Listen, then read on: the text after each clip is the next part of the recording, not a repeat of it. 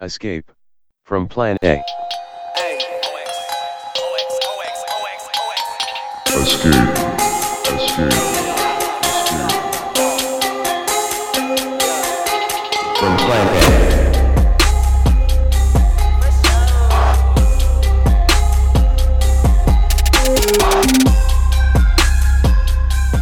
Hey everyone, welcome back to Escape from Plan A. This is Teen, and I've got Diana with me. Diana, how are you doing? Can't complain. All right, that's good enough. And returning guest, Emily Dong, how are you?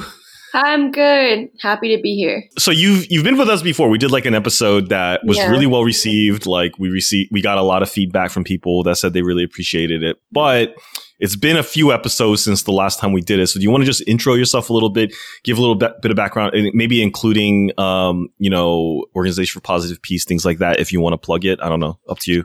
Yeah, sure. I'm here based in Philadelphia, and I'm part of both the Saturday Free School as well as Organization for Positive Peace. And both organizations are grounded in the belief that there is a knowledge that's not really appreciated today, especially of the masses of people, especially the Black masses of people.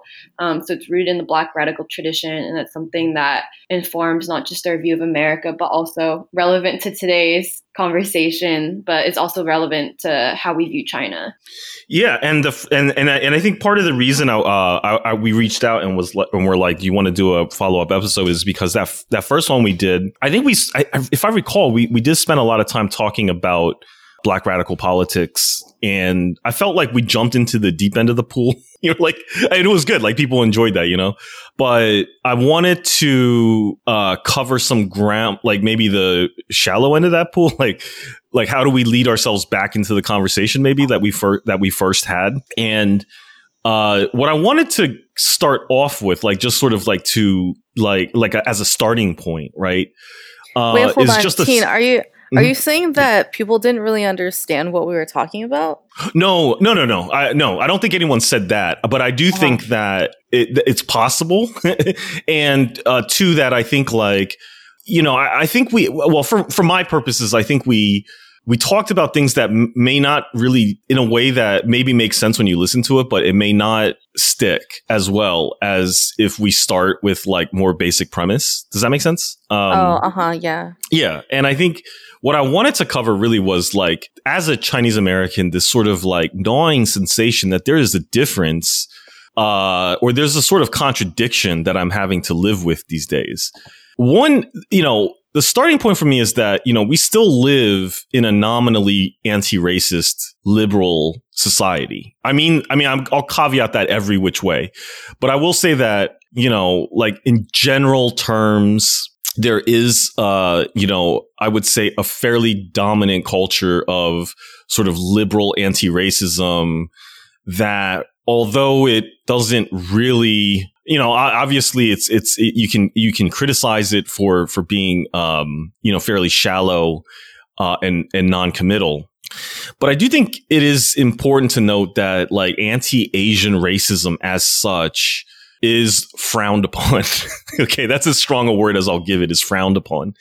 And, even a Trump, for example, would deny that he's being racist against Asians and that Asian Americans are some of the greatest people, et cetera, et cetera. Like, you can't be openly racist against Asian people. Now, people are, and there's hate crimes going on all the time and generally nasty shit said about Asians. But there is in my sense, a sort of like, there's ground to stand on here in America to be like, look, we've got to fight against anti-Asian racism. It's unacceptable. But the contradiction for me is how xenophobia and a specific sort of demonization of a nexus of concepts related to China, whether it's the Communist Party of China, or whether it's the Chinese government, or China as a country, or Chinese people, but the whole complex of associated notions of the Sinosphere, that is not, I think there is a sort of like accepted stance that we are in a kind of conflict with that China represents a threat, that China is worse than the United States, that China is to be feared and to be contained, and to be changed forcefully if need be. And that to me is a big contradiction that's hard to reconcile. So I wanted to talk about that. We've spent a lot of time talking on pods about anti-Asian racism, and we've talked about the connection between xenophobia and anti-Asian racism. And I think that's all true. But I want to talk specifically about xenophobia without the anti-Asian racism part. Does that make sense? Like I want to focus on the social pressure, the political pressure that's coming from everywhere now, both liberal and conservative, both far right and far left, in my opinion, to antagonize, demonize, and fear China. And that was where I kind of wanted to start, because I think like too much of the time we're talking about the larger concept of anti-Asian racism generally, and we're not looking at this particular contradiction. Yeah, can you clarify this contradiction for me? I think I'm not completely getting it. Like, because when you talk about, like, when you say, I want to talk about xenophobia without having to talk about anti-racism, I kind of know what you're trying to say, but I think I know there's a contradiction, but I'm seeing a different contradiction. And I think if you want to talk about why there's xenophobia, especially in the most illogical sense, which is why are like Chinese Americans, for example, young like Chinese Americans, why are they xenophobic, even though you think they should be feel the most kinship with China, be the most defensive?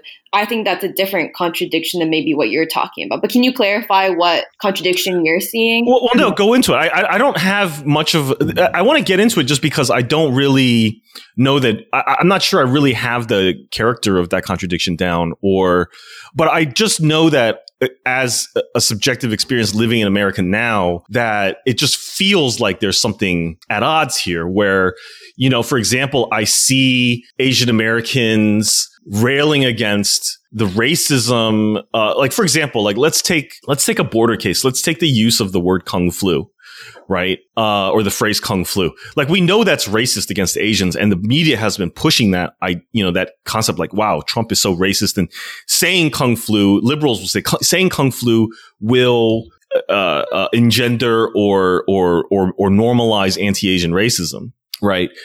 But if you were to mediate that, to change that a little bit from Kung flu to something a little less racist, like China virus. China virus is a little bit more of an edge case. And I've noticed that, for example, like China virus, the media came around to the idea that China virus is also a racist term to an extent.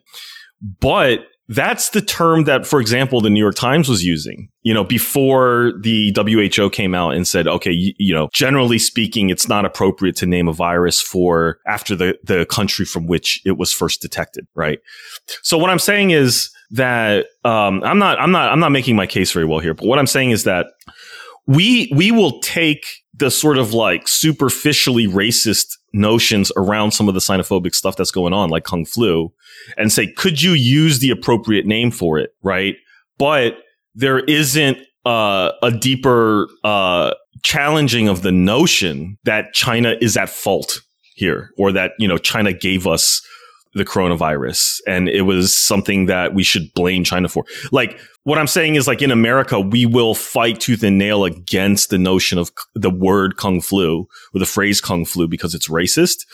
But on the other hand, I've noticed like none of that goes towards challenging, what I think is So, Teen, I feel like there are kind of two kind of parallel concepts of xenophobia that we're talking about, that we might be using them interchangeably, but I see them as distinct.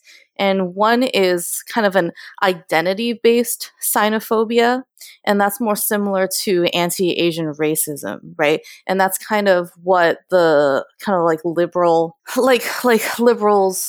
Americans will actually be willing to fight against. It's like, okay, the Kung flu, it is racist to Chinese people and culture and their humanity as people. It's racist to the Chinese identity, and it's racist.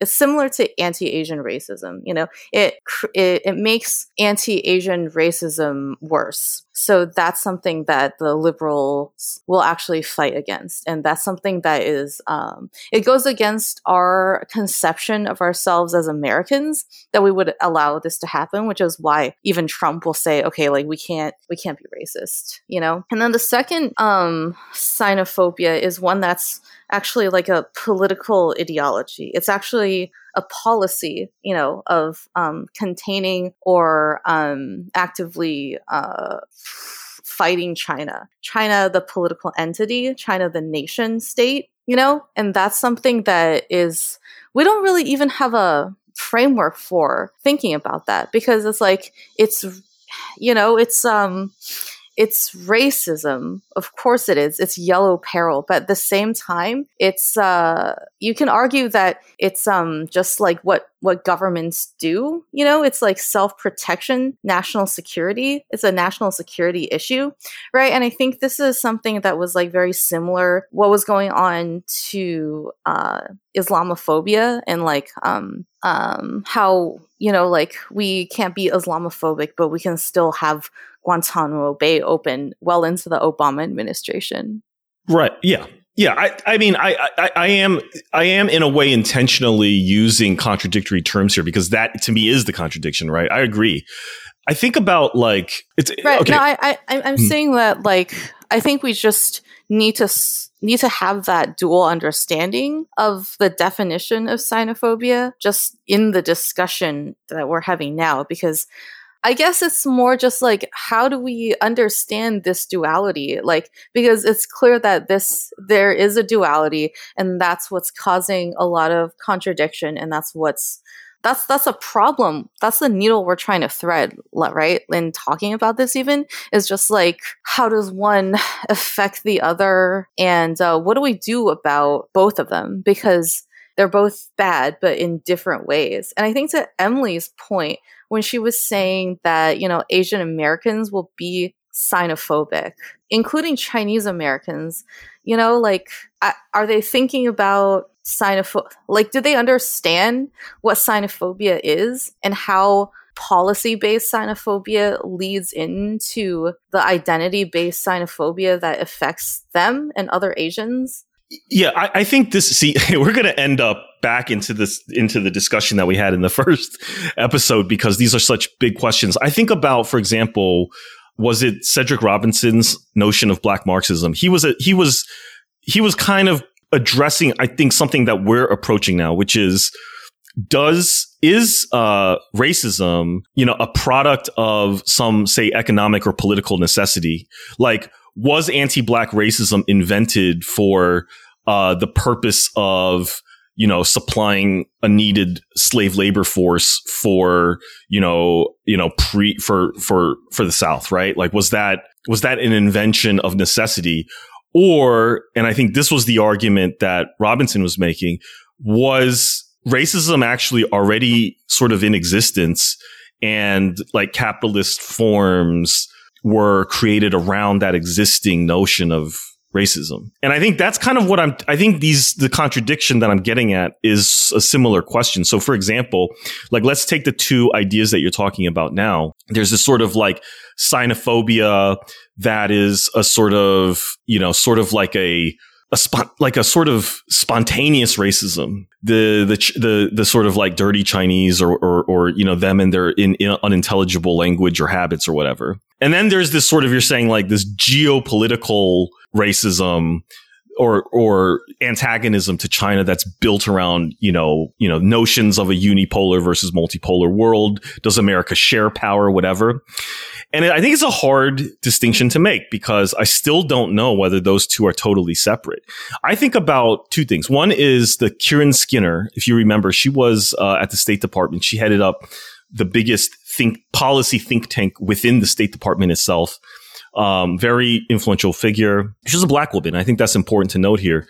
She was making the point that part of the reason this part of the reason China represents such a threat to America is because it's a peer competitor. We've had peer competitors in the past, but this is the first non-Caucasian peer competitor, she said. And she said that was relevant. A lot of people hated her for saying that, but I respected it because she was speaking from the perspective of being one of the few Black women in a policy community that she said was dominated by white men. And she said specifically because the U.S. policy committee does not reflect the diversity of America itself, that it was leading necessarily to more, a worse and more antagonistic response than might have been the case against, say, the Soviet Union, where they were seen as, potential Westerners. If we just got, if they just had the right idea about things, right? Like we could convert the Soviets into Westerners. I wonder, and I guess my whole thing about coming into the shallow end versus the deep end's all bullshit now, but like,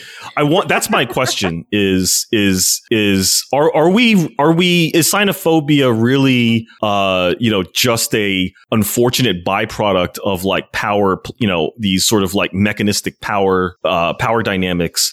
Or is racism still existing at that level? The other thing is like there was this video and I'll link all this stuff in the show notes. There was a video of a white American woman who was at a Q&A with Yanis Varoufakis and, the leftist, sort of anti-capitalist economist in Europe. And she was complaining about the sort of neo-colonialism, the debt-fueled colonialism that China was engaging in, which in her opinion was a mirror of what America does, but it's worse because it's the Chinese. And she said, and he was kind of like, what's the point you're trying to make here? She said, God, they're going around to Africa. They're building ports, And he said, good, we need ports.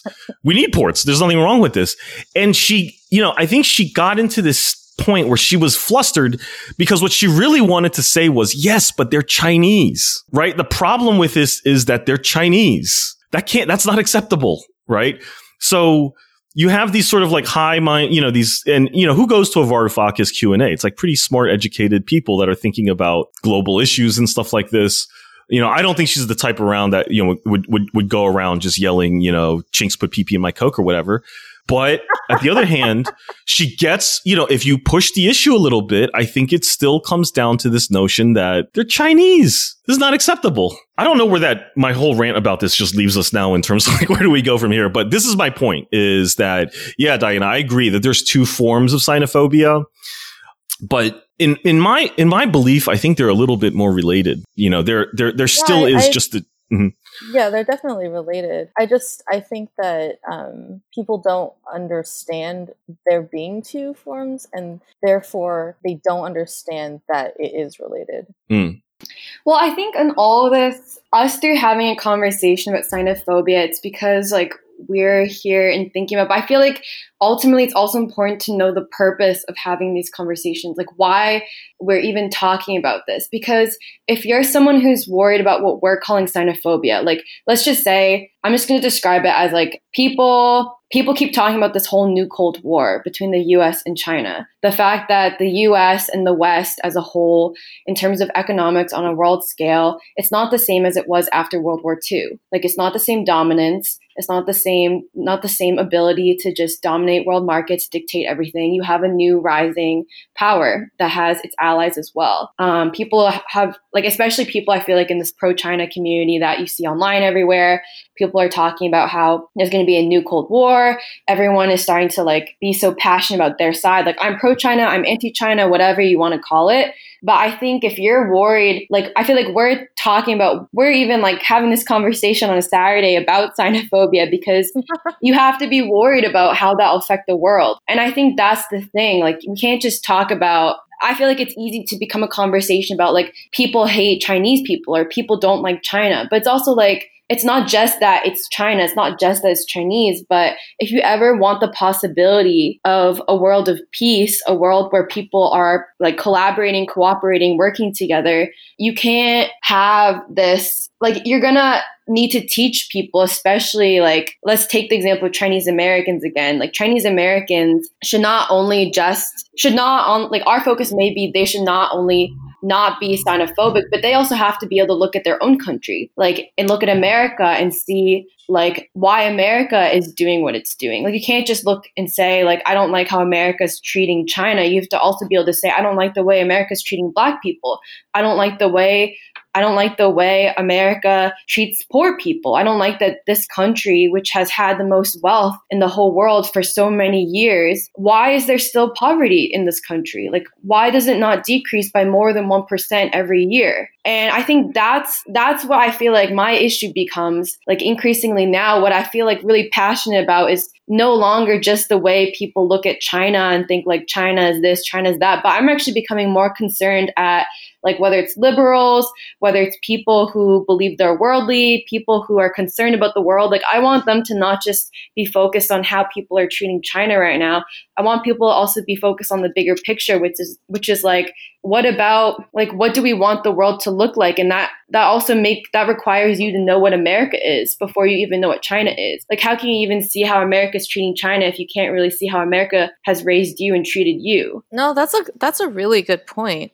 Because I think that I think that how the U.S. treats China, it's exactly how it treats every other minority group, you know? Like, it's another angle to how Black people are treated in the US. And I think that seeing how Black people in the US are treated is also reflective of how violent the US can get and has gotten in the past toward, you know, like other Asian countries and China. And like, if I'm being honest and thinking about the future of the world, my concern with xenophobia from like globally, but especially with the US, is that unlike the Cold War with the Soviet Union, which is a white, quote unquote white civilization, my concern is that the US is not going to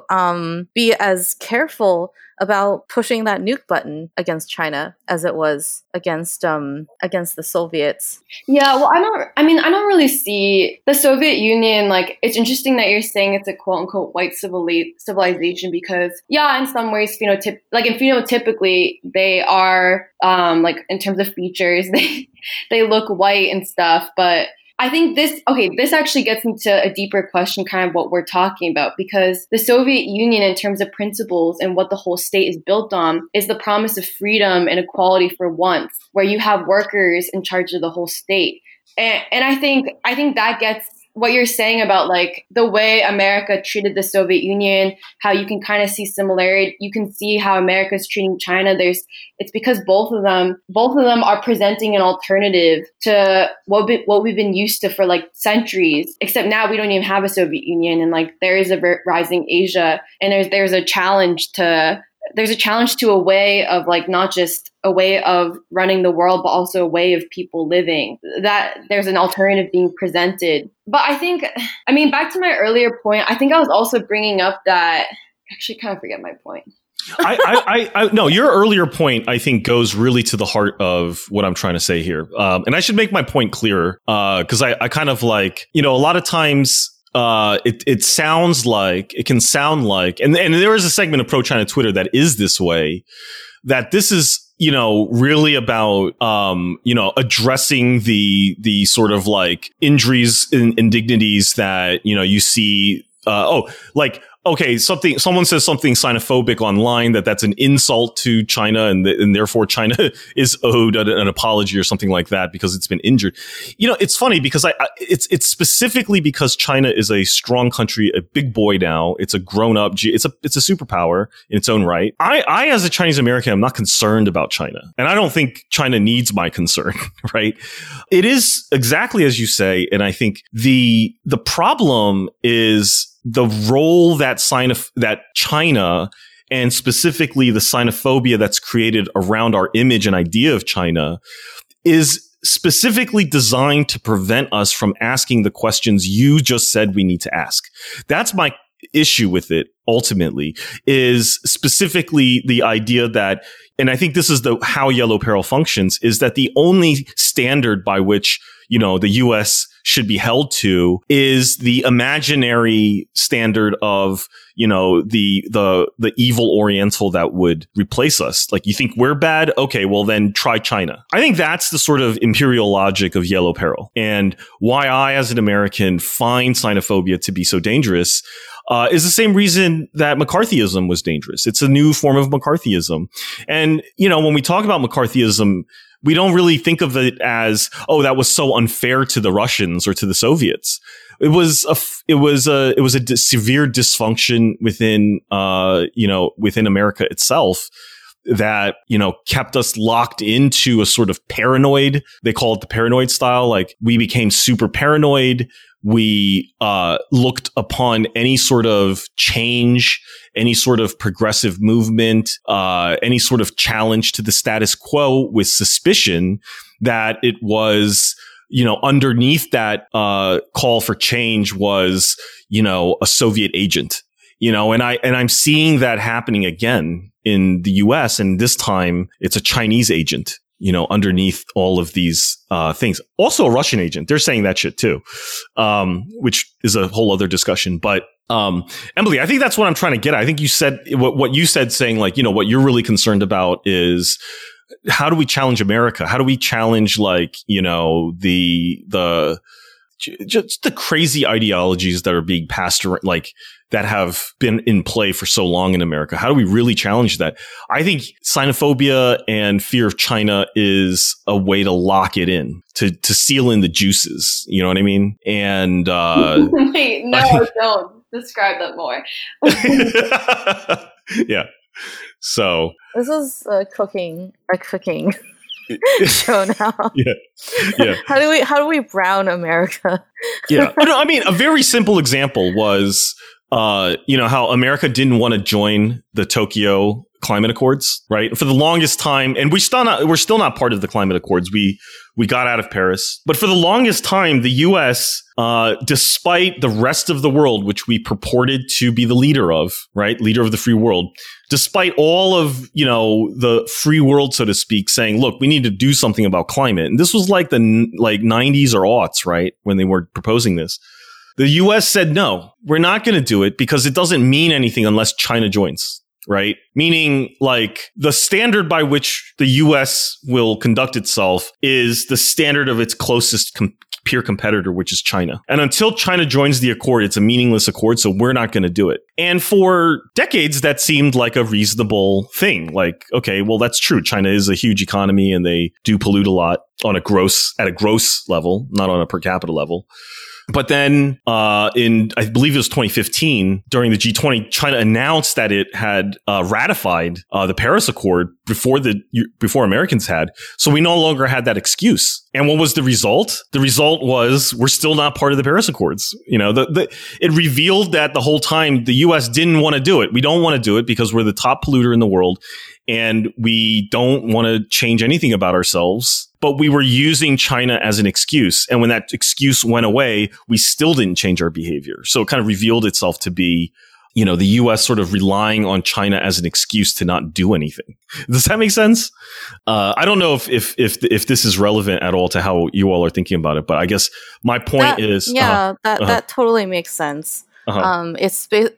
It's just like they're using China as this external threat to justify their position as just being recalcitrant to change. But like, that's not the issue. China is not the issue. It's their own issue with wanting to be the best, wanting to cling to this exceptionalism that's not even real anymore, if it ever was. And ultimately, it's gonna be detrimental to the U.S. more than anything else, is what you're saying. Is that right?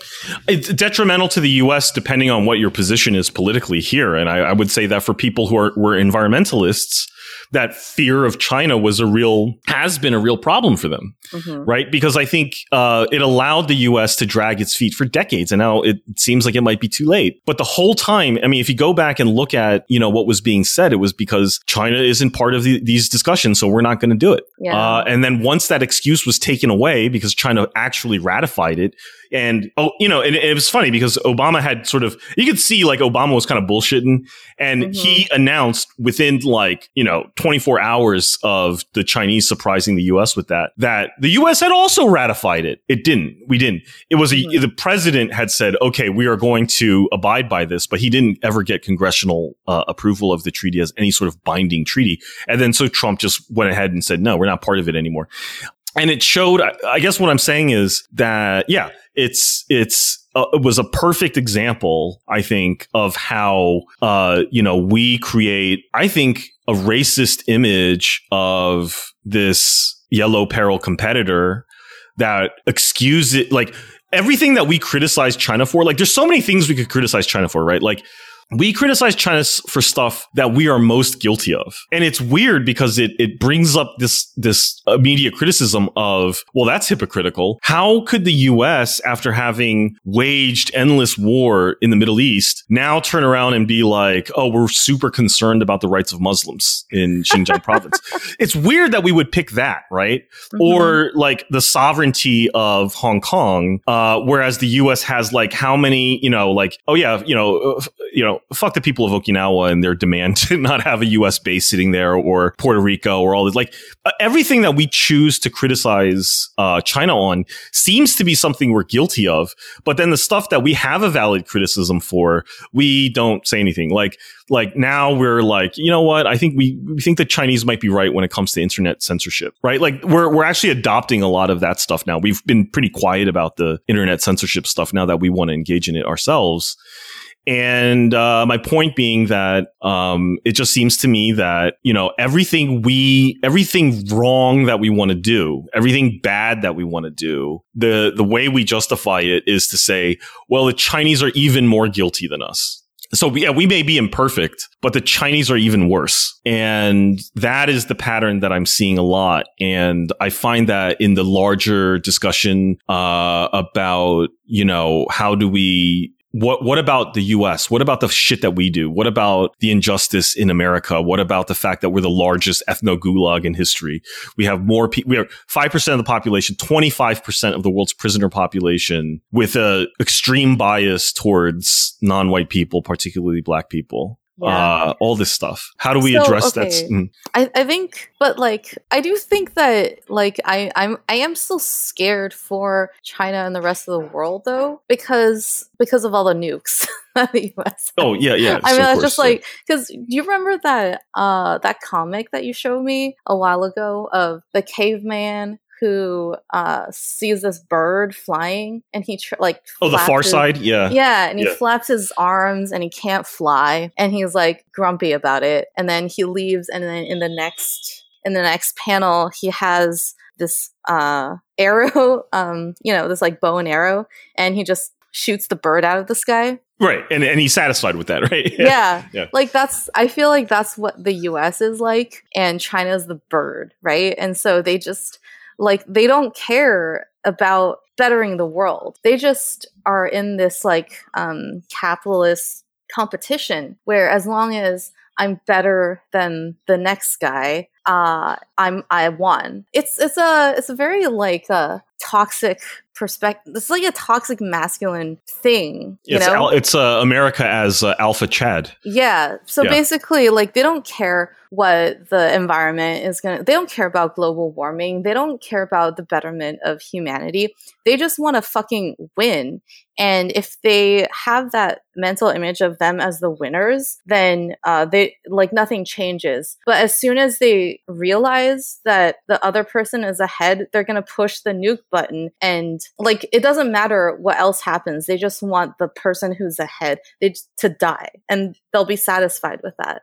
Well, I think that's yeah. I mean, I think that brings us to something that Teen was saying earlier, which is like, okay, how do you challenge America then? And I mean, it's completely related to our question from the last time too, which is what is the role of Asian Americans now? And I mean, even the theme of this podcast, us saying like, what do you do about xenophobia? I feel like the real question is not just how do you avoid a new Cold War, but it's also how do you challenge America? How do you challenge imperialism? What are we going to do, specifically us Asian Americans? What is our role going to do when we are at the belly of the beast? Like, we are in America. We have both a responsibility to America, Americans, but also, I mean, to the world, because we are part of this country and like we have that unique position of being here. Like, how do we avoid America being able to like do what you're describing, Diana, which is like shoot birds out of the sky? And I feel like that is the question we do have to like focus on and think about and like talk about right now. And I think the reason why we talk so much about what we were calling the Black radical tradition last podcast, and you know, like what Teen's describing like in this podcast related is like Black Marxism and stuff, is I think you do have to go and like first learn from and be inspired by and see yourself as part of the legacy, like some of the only revolutionary movements that ever really challenged American imperialism, which would be the freedom movement led by King in the 60s. Like that is probably the last great example for us. King had this speech where he talked about, he was like, this isn't just about racism. This is about the triple evils, which are all intertwined. You have racism, you have militarism, and you have poverty. And yeah, I think that's why like we do, especially us, I feel like we see a lot of conversations online, especially in the time of this pandemic, of people bringing up over and over again about like how the New York Times is talking about China, that like there's a lot of xenophobia, but it reaches a point where we're like, okay, yes, like we do not like the way what seems to be an amplifying Cold War. And then also there are questions of like, man, like in America itself, like it seems like unemployment is not getting better at all. It's getting worse. Like, can you imagine like all across this country, so many people don't have jobs. So many people don't even know when they'll have a job. It's like much worse than the 60s in some ways, when people felt at least like maybe I can get a job in this factory. Maybe I can get a job in like this place. Maybe like you feel like you have at least somewhere you can go to get a job. But in this day and age, like there's just so much poverty, so much homelessness. I mean, it's all masked by glittery media. It's masked by like imaginary money in the stock market, all this stuff. So I feel like it reaches the question where like you have all these people we know, and just a lot of young people in particular, who are asking like, what do we do? How do we avoid a war? Like, how do we build a better world? And I think it comes to the question of unity. Back to Asian Americans specifically, you have so many Asian Americans who are, you know, in conversation about xenophobia. I feel like there are actually a lot of Asian Americans who maybe do like feel a growing consciousness of like, I feel like the way there's a contradiction of the US, which is not a democracy, criticizing China on how it's raising its own people. I think the question becomes, okay, Asian Americans, like, how are you going to build unity in America then? How are you going to build a movement that is similar to what we had in the 60s, that can actually challenge imperialism, that actually has a chance of freeing humanity, like freeing America for the better and also freeing humanity? And I think, I mean, in some ways, we can be really inspired by what was happening with the anti-Vietnam War movement, which was like fundamentally and critically tied to the civil rights movement, the Black freedom movement. And I think there's a lot in there still, like this question of, okay, how do you build unity? Who are you building unity with? I think it has to be with the Black community. And I think if you're serious about challenging xenophobia, if you're serious about building a better world, if you're serious about challenging America and American imperialism, then you do have to go back to the 60s. You do have to learn from that. You need to really feel in your heart that you're being inspired by that. And you have to also, in terms of ideas and a framework of how you should be thinking and acting, who you should be building alliances with and see yourself in this with, like who is the enemy? Like you can't answer any of those questions and be able to have that clarity unless you go back there, unless you read, unless you study. And that's like, I mean, that's the point at which I'm at with a lot of people who are talking about xenophobia today. Like, I think it's time like we start talking about, okay, what we're going to do? Like, how are we going to build unity then? Who are we going to build it with? What kind of movement do you see yourself as continuing? I agree with all of that. I mean, I think the thing that bridges xenophobia with black radicalism in a way is a sort of like a change in the way we think, right? Like, I think that there's a danger where when we have these discussions about anti-Asian racism or xenophobia, that we're talking from the perspective of protecting our feelings and protecting our honor. And I think that can shade into, a lot of people online are accused of being like Wu-Mao, right? Like being these Chinese nationalists or whatever. And I'm not going to dismiss that there is an element of that sometimes, that what this is about is just China and me as a Chinese person. That's all that matters. Right. And and I think that I'd like to invert that a little bit, because I think people are misled into that. Right. I think they're really seeing something else, but they get misled into that. And maybe we should clarify. And I think there needs to be more clarification as to what's going on. The reason I think the connection between xenophobia and black radicalism is, I think both China and black radicals do represent a major challenge to American hegemony that's premised on white supremacy. And I think China, for the most part, and I'll put it this way, I think China, for the most part, presents a material challenge to that. And not yet, this is what I see. I don't think it quite yet poses a moral challenge to it. But black radicalism, I think, poses not a material challenge by any stretch of the means. And I think when you talk to people that are sort of involved in black movements now, they fully acknowledge, like I was listening to like this live stream yesterday where they're just like, look, how 13% of the population, what could we possibly do? We've got to think about this, right? There isn't a material challenge to American hegemony and white supremacy, but there is a very strong moral challenge to it.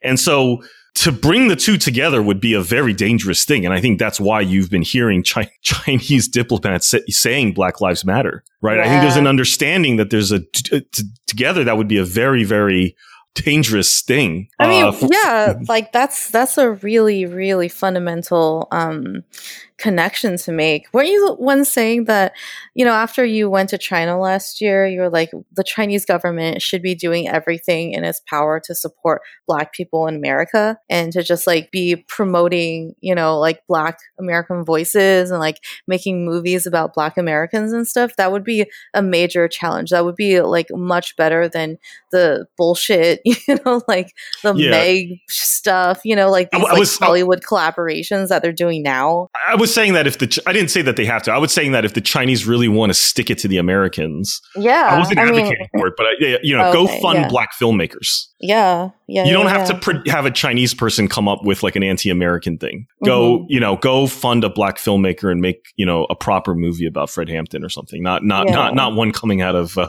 Hollywood. You know what I mean? Yeah. And I mean, even in the 60s and 70s with the radical movements then, I think the biggest threat was when Black American radicals recognized imperialism in Vietnam and in Asia as a legitimate concern for Americans, for Black Americans.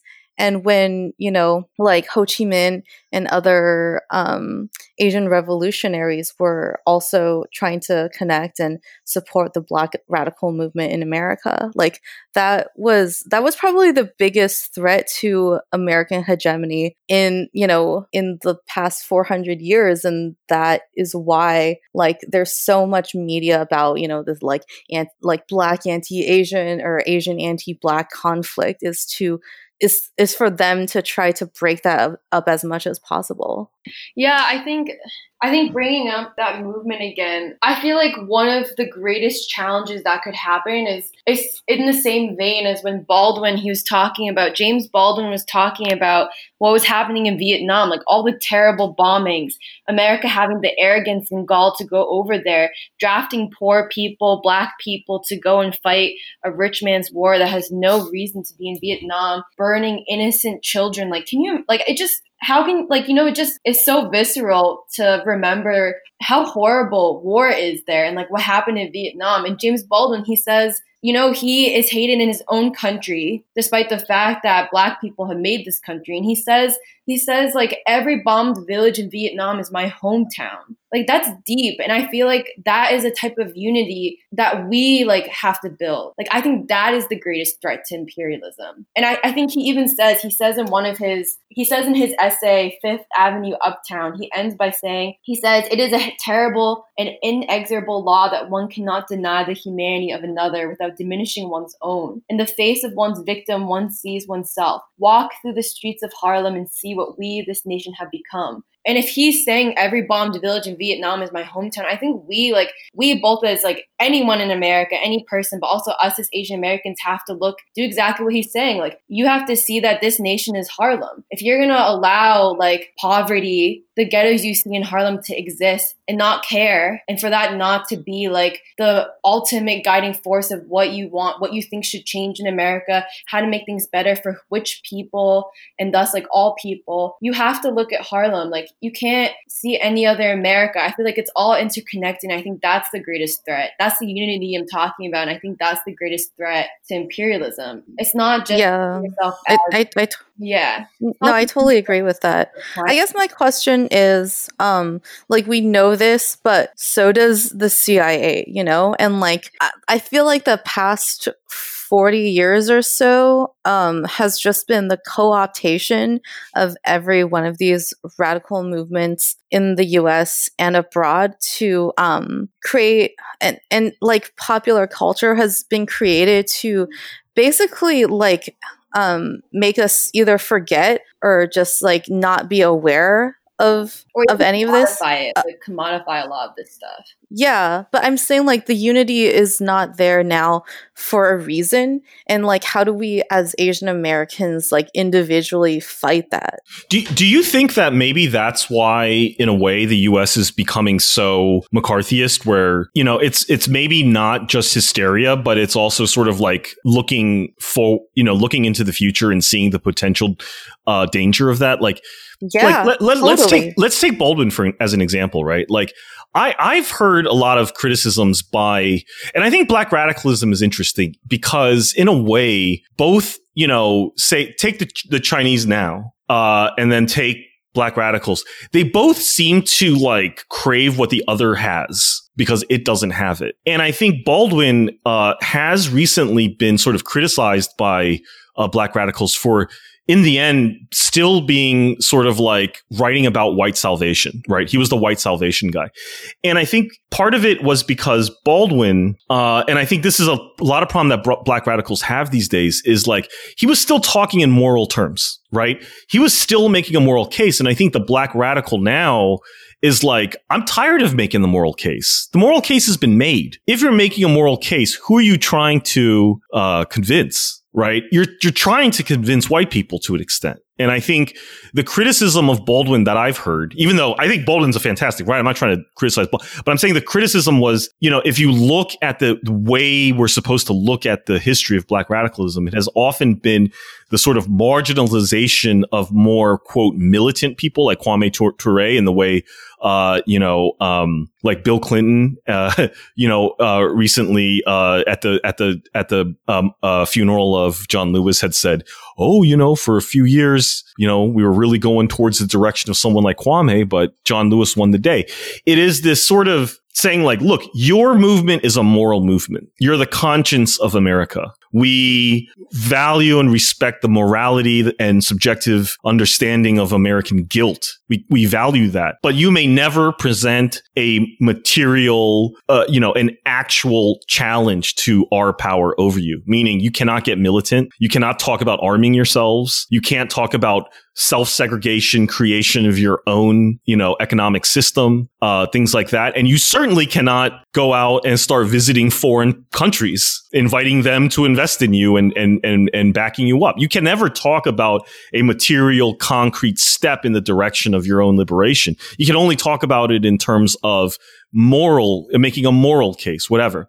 But you look at the Chinese now, and they have all of that, right? They, in terms of like pushing out and resisting, Western dominance and imperialism, They have all of the weapons. They have the economy. They have the people. They have the power. They have all of the makings of a country that could say, fuck you, get out of my, you're going to leave this area. This is my area. Fuck you. I've got missiles. I've got tanks. I've got all that stuff.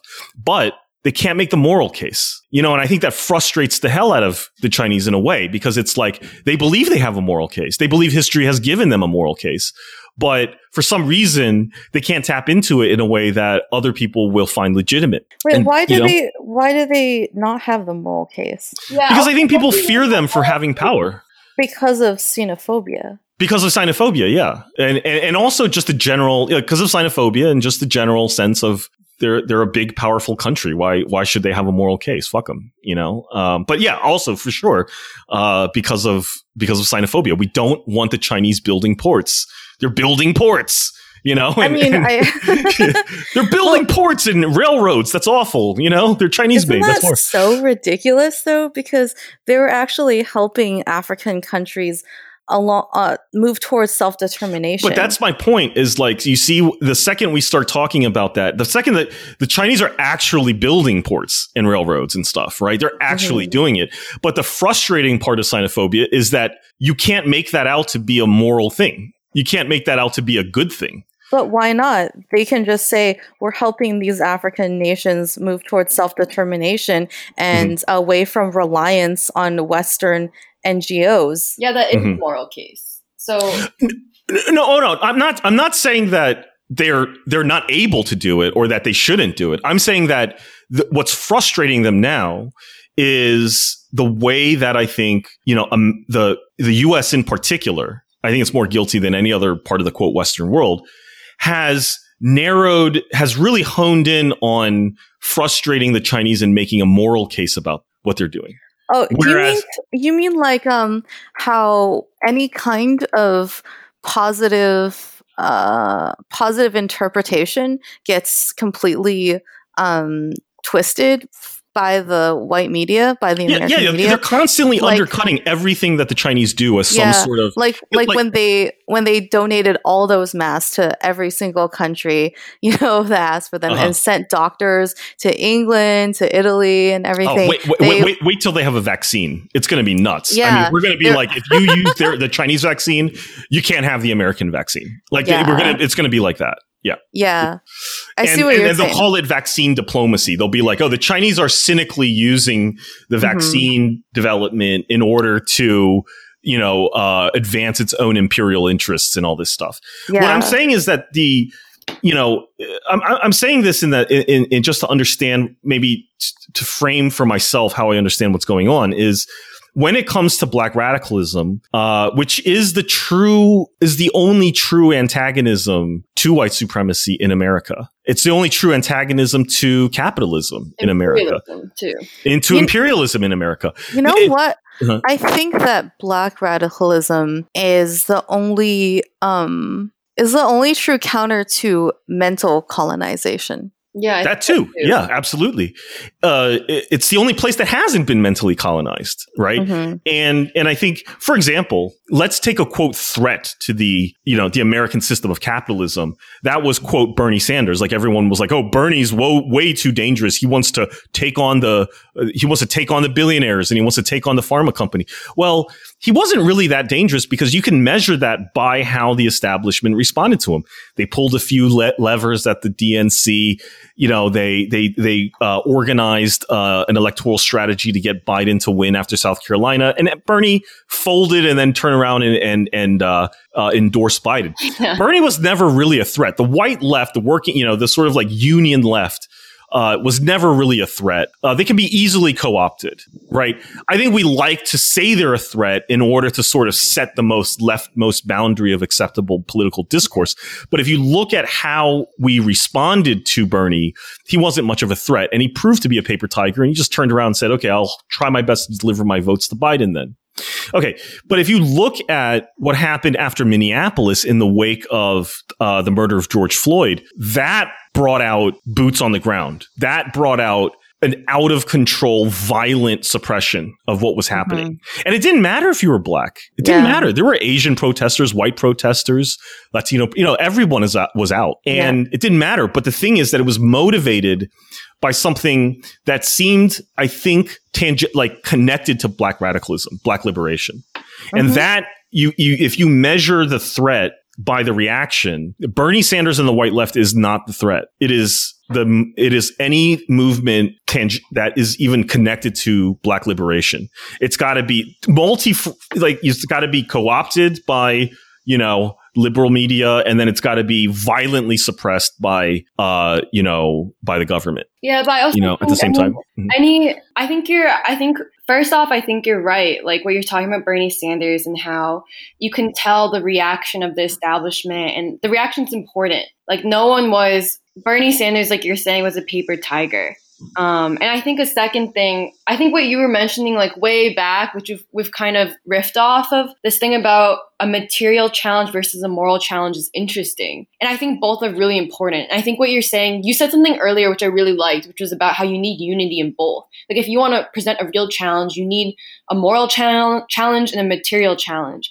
And I think on one hand, it's like if China, like what you're saying, like if China is morally trying to lift people out of poverty, is giving the material resources to do so, is presenting a challenge to Western banks, Western loans, which are vultures, that's great. Then what will Americans do? What will leftists, Asian Americans, Black Americans, will we like in the past in the 60s, you would have people like Paul Robeson, the great freedom fighter, him taking sides publicly, being like, okay, we need to take what they're doing is right, morally right. And they have the material resources to back it. Like we need to join in unity with them and build a movement off of that. Like then what are we going to do? And I think a second thing is, I do think throughout history, especially I go back to the civil rights movement again, or the Black freedom movement, I feel like it was both a material and moral challenge, like the Montgomery bus boycotts, for example. And I think that's the kind of movement that I feel like we need today and that we've been waiting for, but we don't know how it'll come about, which is why Diana earlier you're saying okay, but how do you even build unity? It's just been so infiltrated by forces I feel like we don't even know. I can't really identify. They're working all the time. The state is always constantly make sure there's no movement with any leadership that can actually present a challenge to how things are today. But I feel like that is the movement we're waiting for. And I feel like, Teen, you bringing up the protests in Minneapolis, what's happening today, I think we need a movement that's a material and a moral challenge. It has to be similar to how King was also synthesizing, it has to be a moral and material challenge. It has to talk about war, race, and militarism. And I also think there has to be leadership. And in order for a movement to be that sustained, for it to continue not just for a month, 2 months, but for a long time, you need to have leadership, and you need to make sure people need, their consciousness has to be risen. It can't just be people on the ground, like you're saying, boots on the ground. It has to also be minds, minds that are awake and conscious and clear about the purpose. At the end of the day, if we pass away and we're not done with the deed, that we will know, having passed away, this is why we did all this. We have a clear purpose of what kind of society we want, that it's about human freedom. It's not just about one policy change. And I think, because I think in order to do something like the Montgomery bus boycott, for example, which is a material and moral challenge, you were mentioning, Teen, earlier about how it has to be a moral and material challenge. I think you just need a strong sense of consciousness. And I even think that that level of consciousness you saw in something like the Montgomery bus boycott, where people are willing to not take a bus every day, willing to walk 10 miles to work. That takes a high level of consciousness, and it takes a high level of spirit. I think it's going to be a huge uphill challenge for us today, but it's what we need. Let me offer something I've noticed is that Black radicals today online, I think that they get, and I think black people in America generally, I think they get frustrated, I think, when allies appear, particularly liberal allies, and offer moral validation of what they're doing. I think because in a way they recognize that that's of no value to them. And when you listen to the way they talk, I'm sorry, this is a siren, but when you listen to them talk, they're like, look, talk is cheap, but who among you is going to go and really make a sacrifice or do something materially supportive of the movement without just coming in and virtue signaling and saying like, oh, you know, you really are you're an ally, you know, all this stuff. And I've noticed this real dismissiveness of people who want to get in there and be like,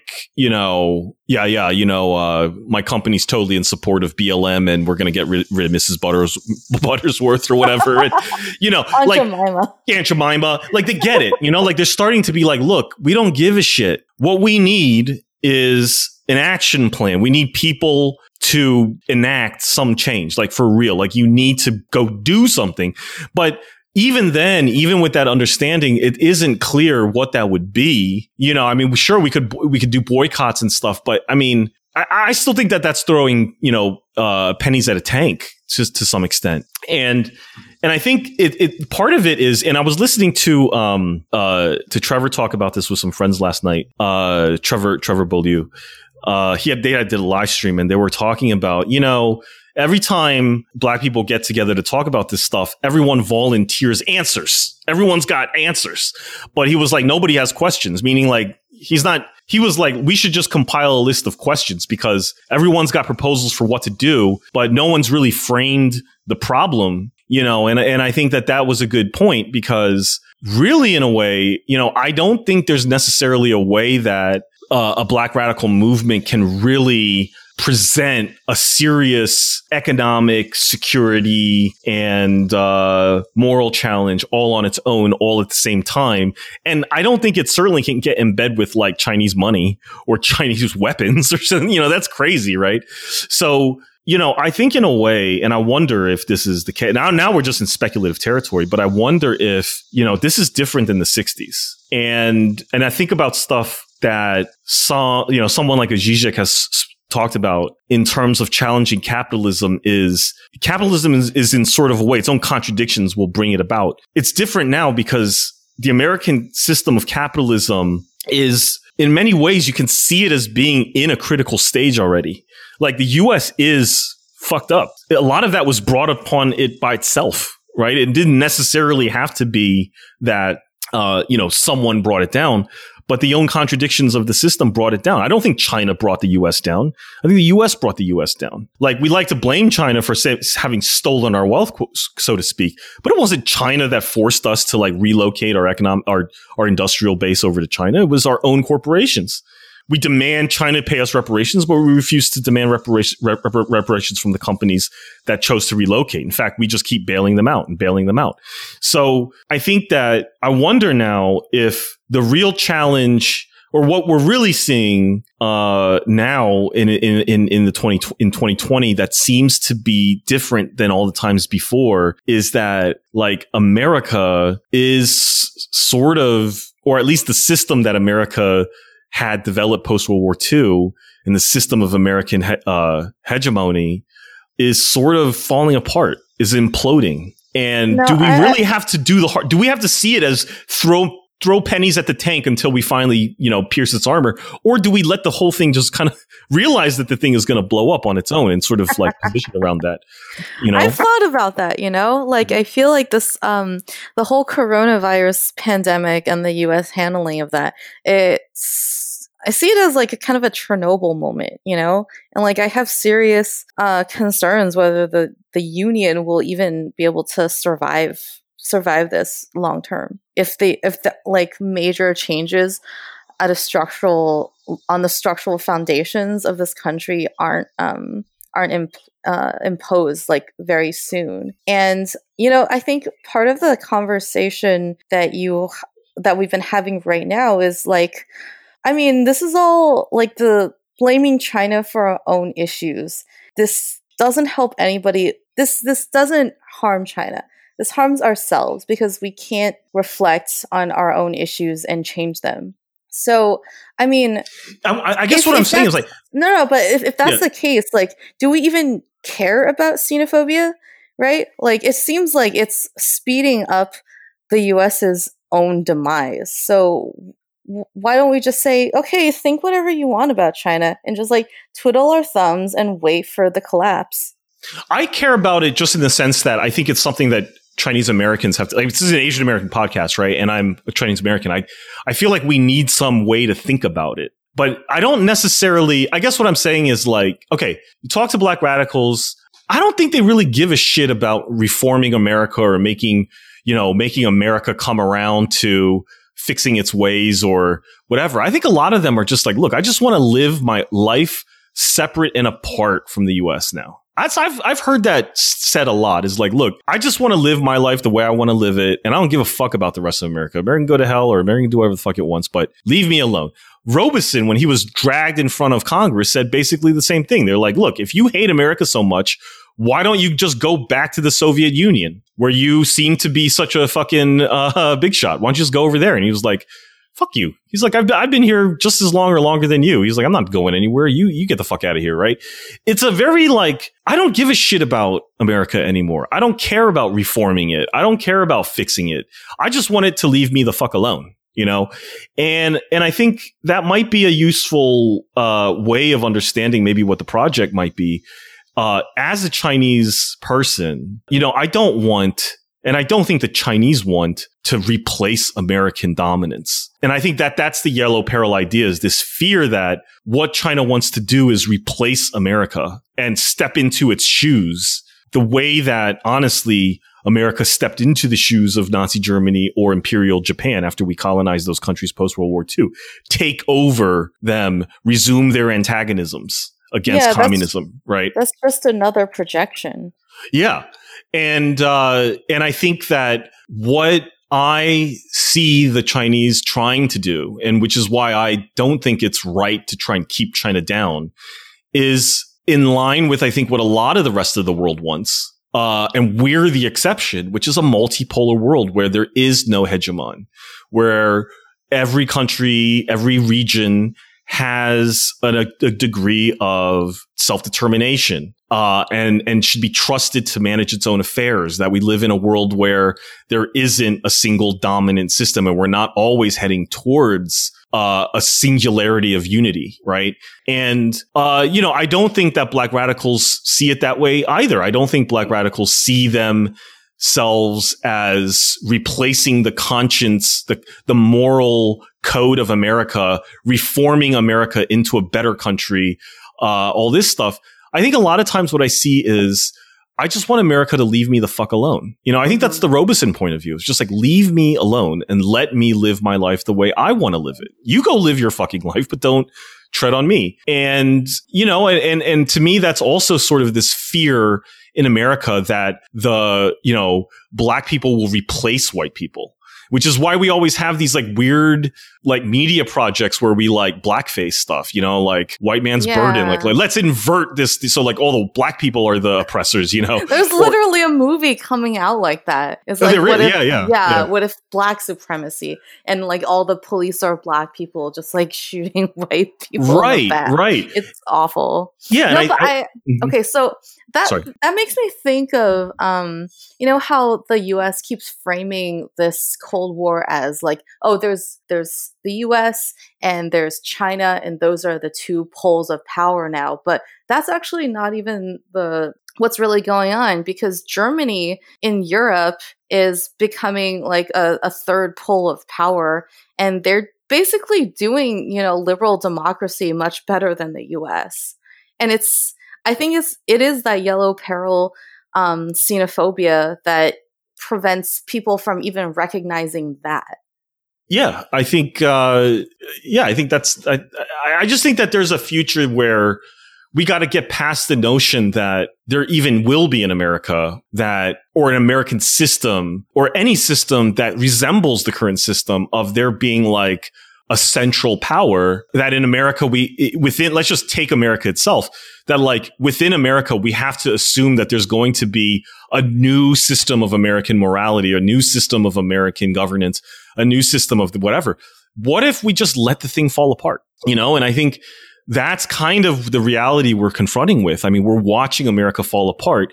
Do we actually want to push for unity? Do we actually want to push for, America to do whatever it takes to save itself and to preserve itself and to preserve the Union. And I'm seeing that a lot of the disillusionment that leftists have and black radicals have in terms of Biden and going back to sort of the Clinton onwards form of third way neoliberalism. Well, okay, but that's why I keep going back to the nukes, and we have the nukes at the end of the day.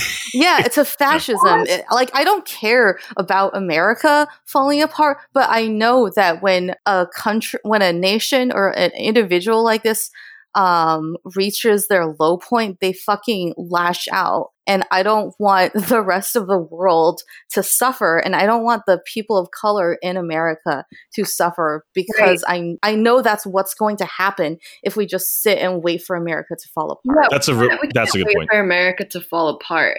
And that's why, talking about building a movement is not because rah rah, let's do something. It's because you care about people. America, it's not patriotism. It's humanism. Oh no, I don't mean descend into chaos. I don't mean fall apart in terms of let's just all turn into Mad Max. I mean if the system as it exists now collapses without an alternative for the people. But the British Empire fell apart, right?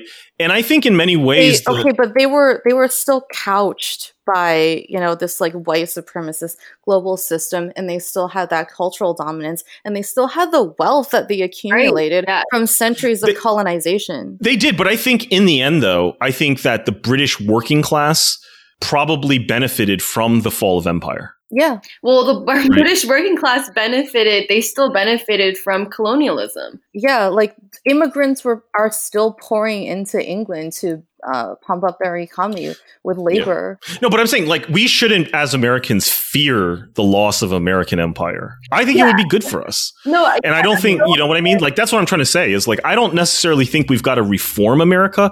I think in many ways, this huge, hierarchical, system of capitalist and imperial dominance, I don't know if you can reform it. I think part of it has to it's just got to sort of recede and collapse a little bit. And I think it'll be okay. I think it'll be good for us. I mostly agree with you, but the nukes. But the nukes, right. Yeah. If there were no nukes, because England and all the European colonial powers post World War II, they didn't have nukes. So there was no way they could fucking lash out the way that the US can. And assuming that they can restrain themselves and not do that, I totally agree with you, but the nukes. Yeah, I don't think, Teen, I totally agree. I don't think no one should fear the loss of American empire. Actually, we should be encouraging the fall of the American empire. I mean, it's already falling apart, like you were saying. And I also agree that I think all different facets of people, so many different facets of people in America are feeling the descendants of American empire and also America as we know it. Even the white working class, white people also feel like their promise of the American dream is gone. Their times of being the middle class, they already feel like they're losing that status. Poor white people don't feel like they are able to find a job. Black people don't feel like they're able to find a job. Poor Black people, immigrants are also not sure what their place is. I mean, all different parts of American society are feeling the crisis in different ways. You have mental health, which we talked about last time. But I think it's it does come down to what is the alternative then? Something has to give rise, like you were saying. If America is falling apart, which it is falling apart, then what will happen after? We can't just let it, if we're recognizing it, we can't just let it fall apart and not be ready with a new society, already have the seeds within the millions of bajillions of people who make up America and are ready. We need to develop leadership. There has to be leadership. There has to be a plan. It has to be guided by the right principles. We already saw, I'm currently reading Black Reconstruction by Du Bois for the first time. It's the most humongous book I've ever read in my whole life. And it's amazing because he's specifically talking about the Civil War, after the Civil War, which is, not so different from right now, actually, maybe. He's saying what happens after you have complete chaos, America as you know it, a slave system. It's doing well because of the slave labor. What do you do now? You have like some basic infrastructure, you have raw materials, but there's complete chaos. Who will the leadership be? Where does the leadership have to come from? We kind of know what happened after Civil War. We have America today. America as we know it, with all of its fake finance, its imperialism, all of that, all the world wars that came from, in some ways came from the Civil War. We know the end result. But how? In a lot of ways, the South still hasn't recovered from the Civil War. Yeah. So, the question becomes like, what do we do? Like, we have to be ready. Like, we can't just sit here and say like America's falling apart. Like, something has to happen. Like, a movement has to emerge. This is this is where I think we could actually have. This is a debate. Right? Like now we're in a debate because I kind of disagree. I think that Webb Du Bois and Baldwin, to me, Webb Du Bois is pretty loved by white people, and as is Baldwin. And I would say that someone yesterday said, I love this. She was like, my standard is if white people like him too much, I got to look a little closer. Right. And I thought that was hilarious. And I think part of it, and here's my debate, and I'm going to lodge a disagreement here, which is that I think any notion that we cannot let this system go until we have something better in place is itself, while a plausible, it's a thing that makes intuitive sense. But I think in many ways, it is the hook that allows the current system to stay in place, because it says until you can come in and replace me with a system that immediately just makes me just does everything that I do but better. Until that happens, I have to stay because the alternative is worse. And, I think coronavirus in 2020 itself might be showing that I don't know if that's necessarily true. I think I guess I'm a little bit of an advocate for there need to be a period of actual destruction and that a new system is not going to be designed and implemented, and will just replace the system and you get people to buy into this new vision or whatever. I think what happens is that it might be a little bit of both, but I think what happens is as this system falls apart, new ways will emerge. I don't know if it's necessarily like we need a leadership class that will have the both moral and material resources to wholesale transform America into its next stage. I think actually that even the feeling that we need that is what keeps the current system in place, because we kind of know that's never going to happen. It's impossible to some extent. I think we need to let it fall. It's like creative destruction. You kind of have to clear a little bit of space for people to build. I think that's I agree with that, but there's also, what if the new system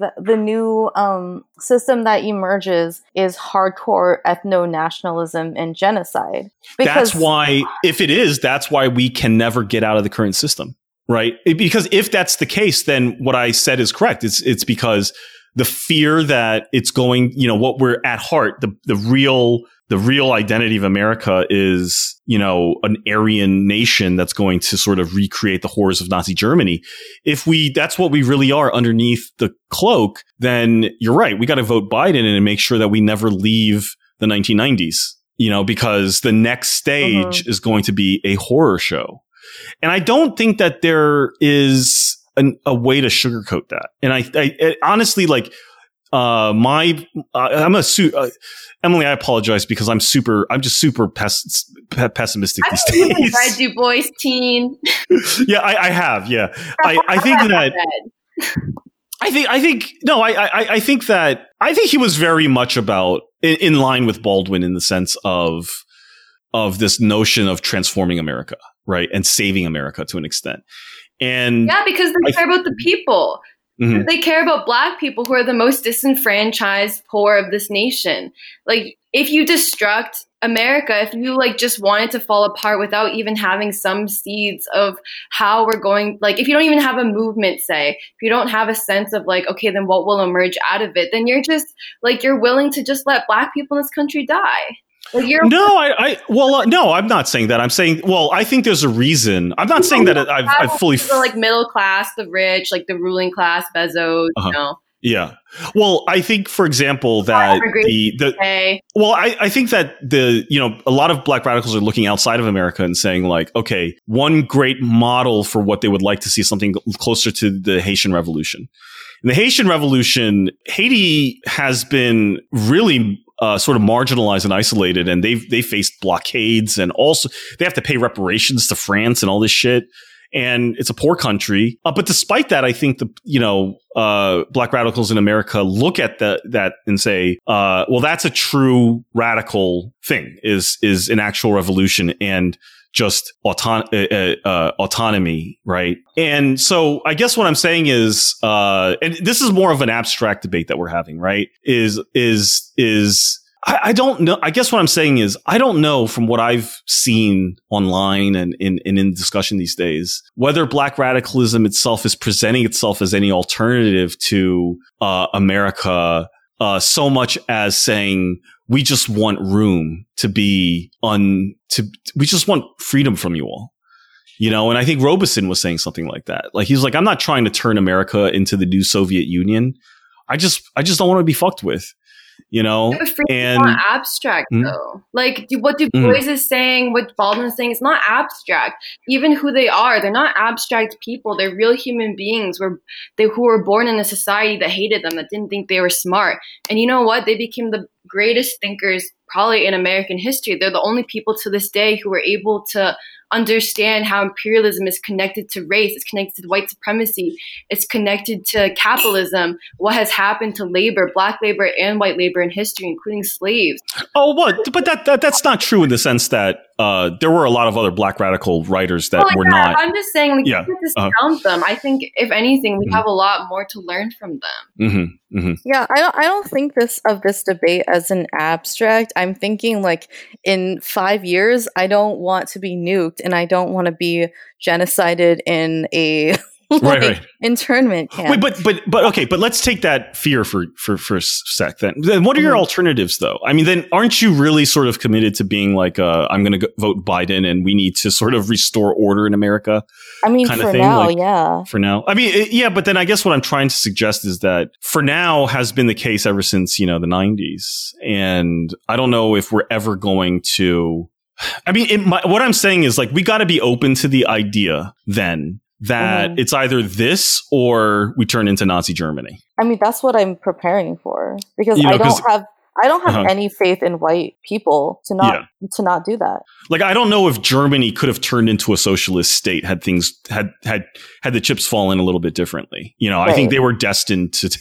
I don't know that. Obviously, nobody knows that for a fact. But I just don't know if the notion of a communist Germany was even potentially viable. And with America, if that's the fear, then it's possible that incrementalism is the only thing keeping us from doing that. And maybe that's the moral case. That seems to be what someone like a Noam Chomsky seems to think, Can I also just say that I wouldn't necessarily discount somebody just because white people love them, because a lot of times white people love, somebody. They don't love that person. They love a misunderstanding of what they said or what they were about, like MLK. White people love MLK, but, they love these certain quotes from him that were not his full message to begin with. And they were not how he was when he was murdered by the FBI. So agreed. I would still read, I would still want to read the text before I make up my mind. Agreed. I would say though that it's worth keeping in mind. I think that there is a growing distinction between some black radicals and take like a Robeson or a Robinson, and versus a Baldwin or a Du Bois, who Du Bois, I think, also being the sort of like coining the term the talented tenth and stuff. I think that at that time, sure. But I think now with the hindsight of, going through Obama and stuff that. Yeah, I think it's clear to everyone that Well, he later wrote and corrected that and said what he meant was the guiding 100th. Like what he was getting at was this idea of leadership.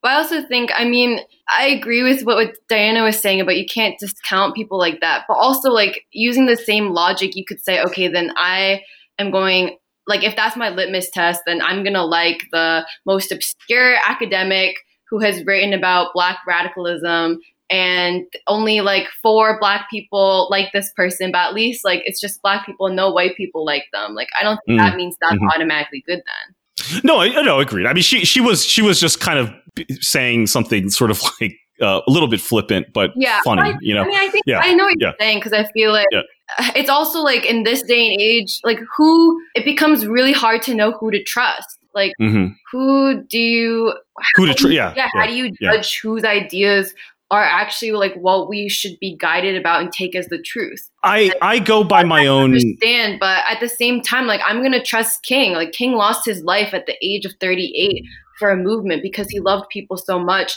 not just Black people, but he loved all humanity so much that he was willing to die for it. Like all these people have sacrificed their lives.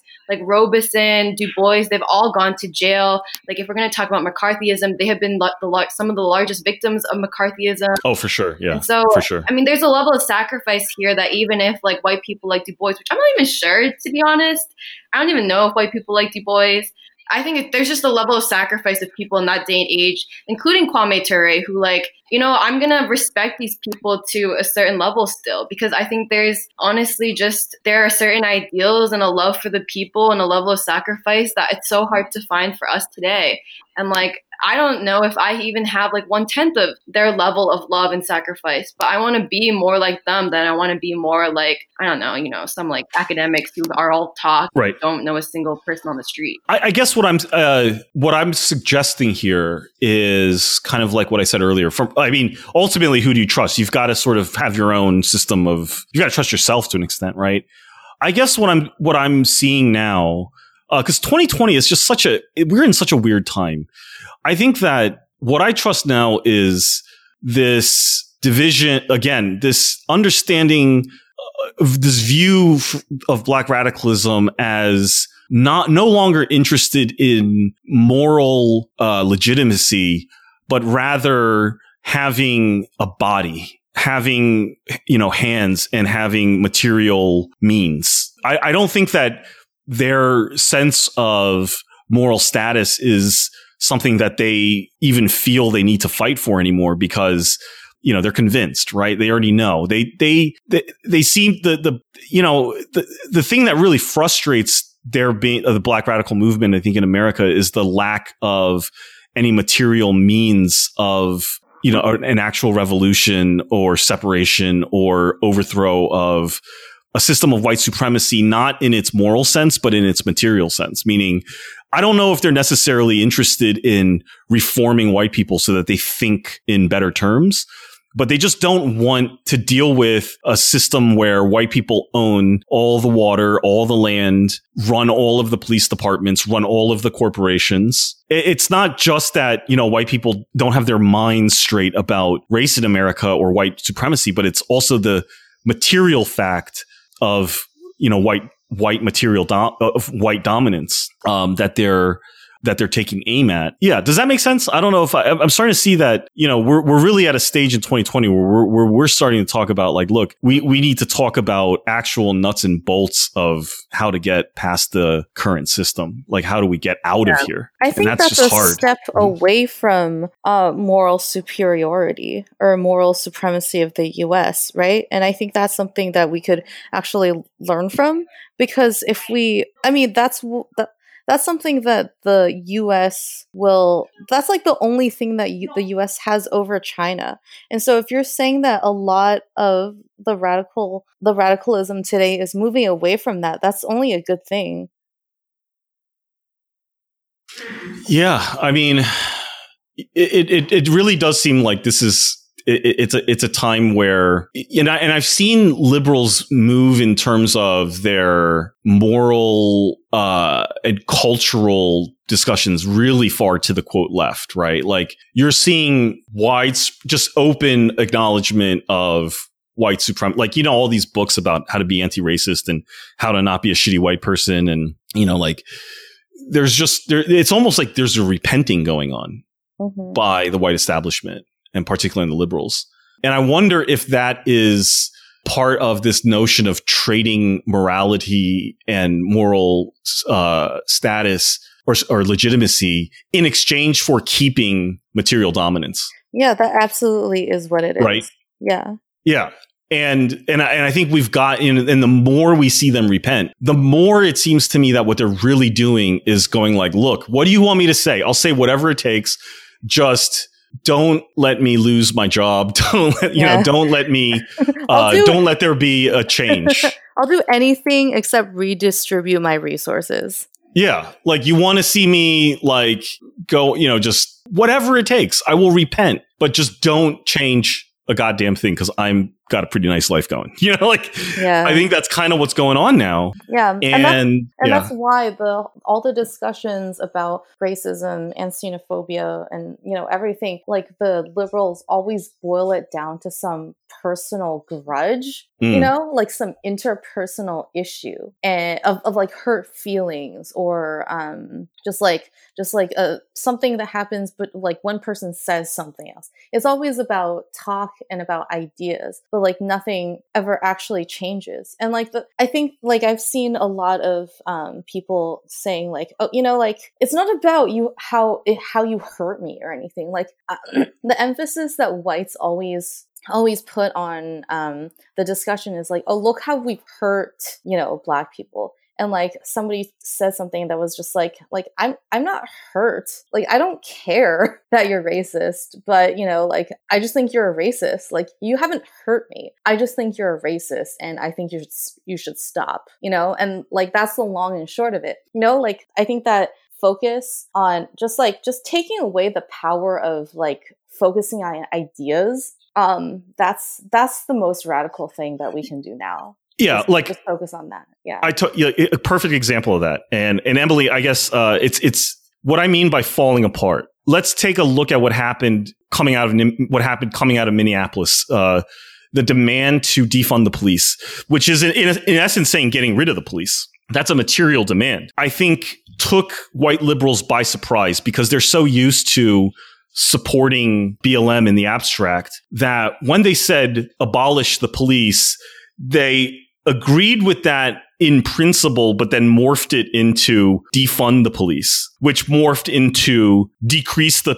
budget of the police by 10%. Right? And that's what I'm saying now is that in some ways, I think we should abolish the police and not replace it with anything per se. And that's impossible, I know. But in a way that, like, look at the police, like, we can't have that anymore. We've seen too much about the police now and what they do and how they behave and how they're all fucking armed like they're invading a country, which is in fact what they've done, that they need to be abolished. And I don't know if we necessarily have to immediately answer all questions as to, well, what are you going to replace them with? What if we just don't need them? And I think that there will be attempts to show that in cities like New York that have taken defund the police somewhat seriously, and de Blasio's said, okay, here, let's decrease them by 10%.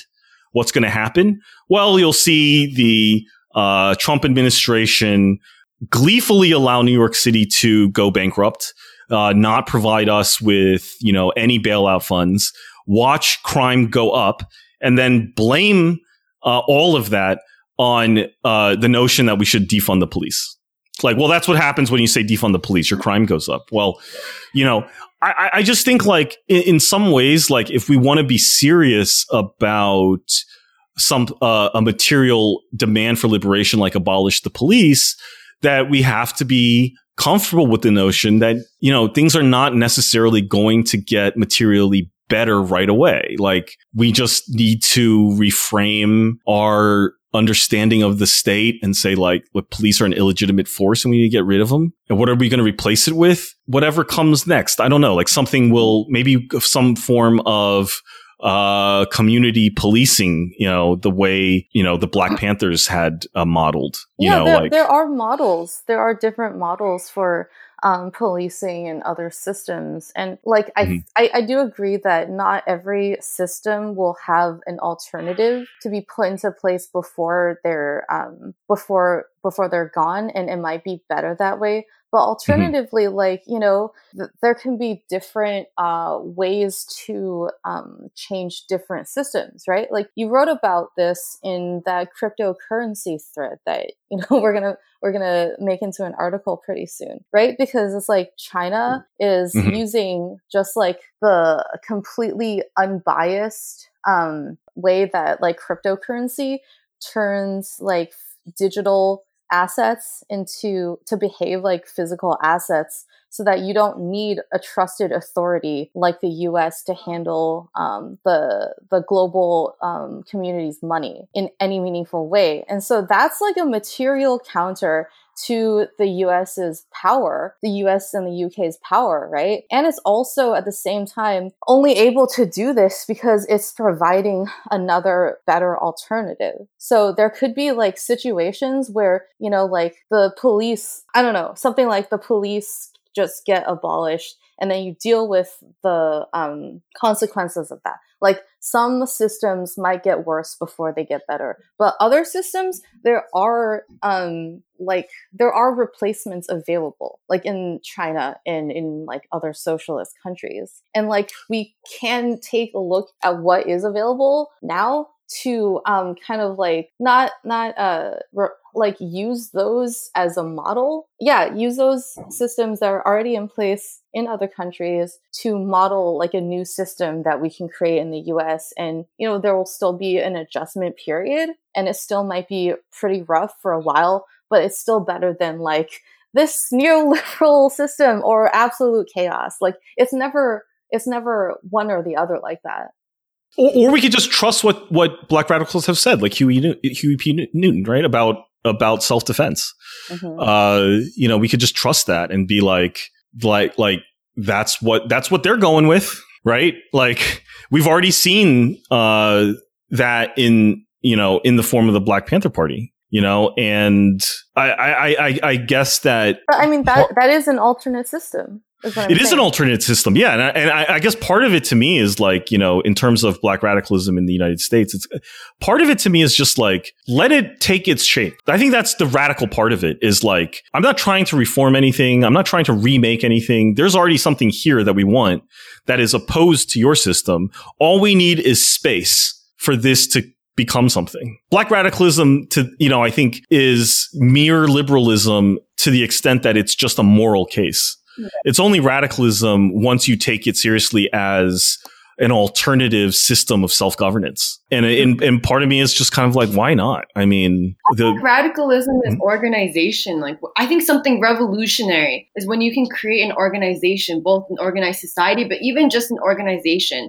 And I mean, I'm glad you brought up Huey P. Newton because I think what's really revolutionary about him and Bobby Seale and the Black Panthers is because they were an organization. It did come from self-defense.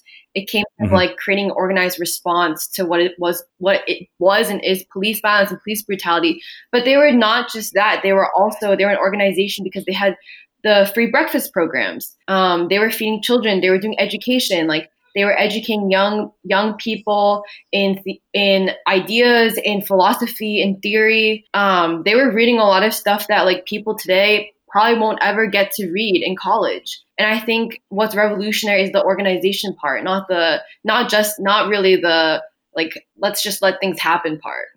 Yeah, but I guess part of that is trust though, right? It's like part of that to me is like, which goes first? Do you have to prove to us non-Black people in America that you're going to do that? Or are you just owed trust to do it how you want to do it? Like, which comes first? Do they have to prove that they're going to do that? Or do we just say the radical thing is to say, like, look, you get to do it? And I guess for me, the part that I don't trust isn't that the Black radicals won't do that. It's a distrust that they would be even allowed to do that without their leaders getting assassinated and just like the whole organization crushed before they're even able to make any substantial changes.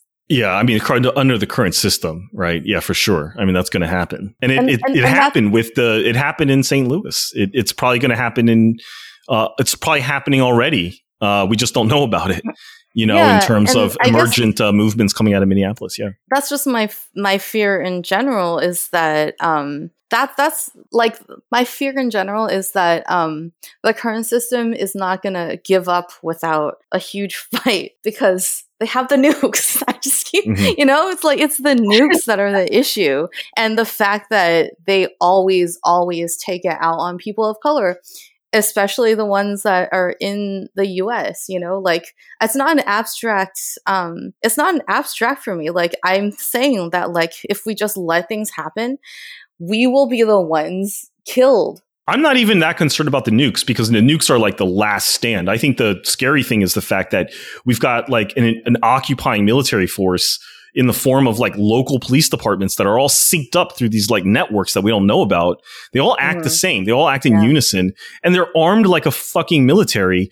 And we have this huge gulag, this ethno gulag with like 2.5 million prisoners, and they will lock your ass up for life. Like and you'll never be heard from again. You know what I mean? Like you'll just be deposited. Did you hear what the mayor of Kenosha had said? It was after like like 5 black youth had stolen some stuff from a Tommy Hilfiger outlet store. Okay.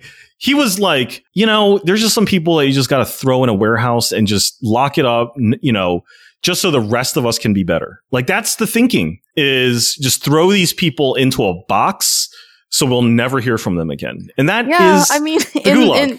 I'm scared of that. In a way, I mean, me too. In a way, like the black population is already being interned. Yeah, the true leftists and radicals, in my mind, we have never heard of from them because they're in fucking prison or they're dead. You know what I mean? Like, that's the thing that's going on in America. And part of it, that's really scary to me. And I think that in some ways we've reached in 2020 a point where we don't know what's going to happen. We don't know what the right thing to do or say is. And liberals, I think, are still trading this notion that we know what to do. We know what the answer is. As long as I think we believe that we know what the right answer is, that we're certain that if we do this, everything will be okay, that I think we're still trading in a bit of fantasy. I really, really feel like right now, 2020, we don't know what the fuck is coming next. That it's scary. I think all conversations now that are honest will lead to a point where we're like, we just don't fucking know. And we've got to be comfortable with not knowing, Does that make, I don't know. I feel like this conversation has come to that point to some degree where we're, we don't know. We don't know the fucking answer. I don't know. Are you trying to say like, circling back to how should Chinese Americans deal? Are you saying that we should just get comfortable with the uncertainty? I think so. Yeah. I mean, I think like a lot of the pain comes from this belief that we should fix it. That that's a very this has to go American exceptionalism mentality. Is that we're the world leader of democracy. We have all the answers, and we're going to fix the world's problems. And it's super paternalistic and gross. And honestly, like America just needs to get the fuck over itself. It's going to fall apart, and I guess that we seem to be stuck in a lot of trying to address or like suing for justice and addressing past wrongs and making things right. That's really what we're trying to do. I think that in a way that's kind of besides the point now, because what we really should be doing is getting ready for and anticipating the kind of future that's coming our way. It's coming one way or another, and it might be horrible. I don't know. I don't know if it's really like, I don't know if we we talk about this idea, like, what is the role of Asian Americans? Well, we live in America. We have, therefore, an outsized influence on how America will behave.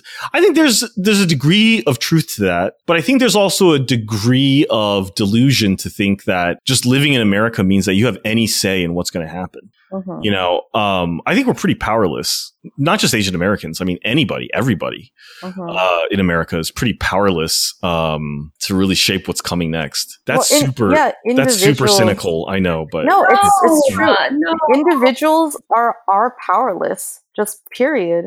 You know, like, and we keep getting fed these hero movies, these hero stories about how like this one guy single-handedly saved the world and shit, and like it's never like that. You need organization. You need community action. Yeah, together. Man, you guys are so cynical.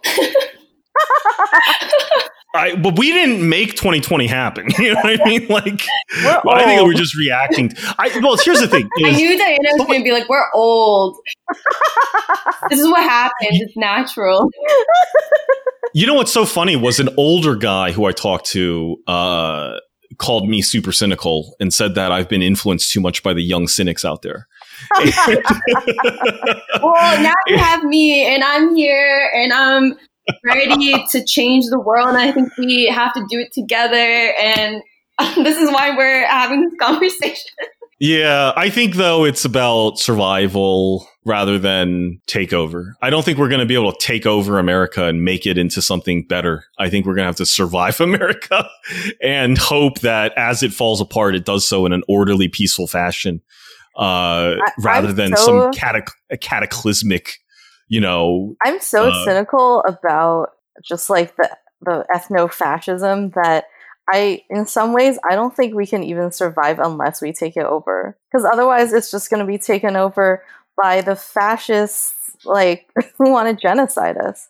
Like, they're already fucking burning, like, Asian grandmas, you know? It's like, it's fucking unreal. I don't believe in the silent majority. You know, this idea that most Americans are like, you know, just sort of like normal, rational people and they just don't get heard from. I think some exist, but I don't think that it's as big as we think. And most of America is pretty fucking crazy right now. And I think that fascism acts like an abuser or a cult leader, and they get you when you're vulnerable. Yeah. And, you know, weakened. And so, like, if a lot of people in America are in that position, they're vulnerable to getting manipulated and becoming fascists. Yeah. Wow. Yeah. This is how discussions in 2020 go. They just go all the way into the deep end. You're like, are we going to nuke the rest of the world? Are we going to descend into, how do we end this? How do we conclude this?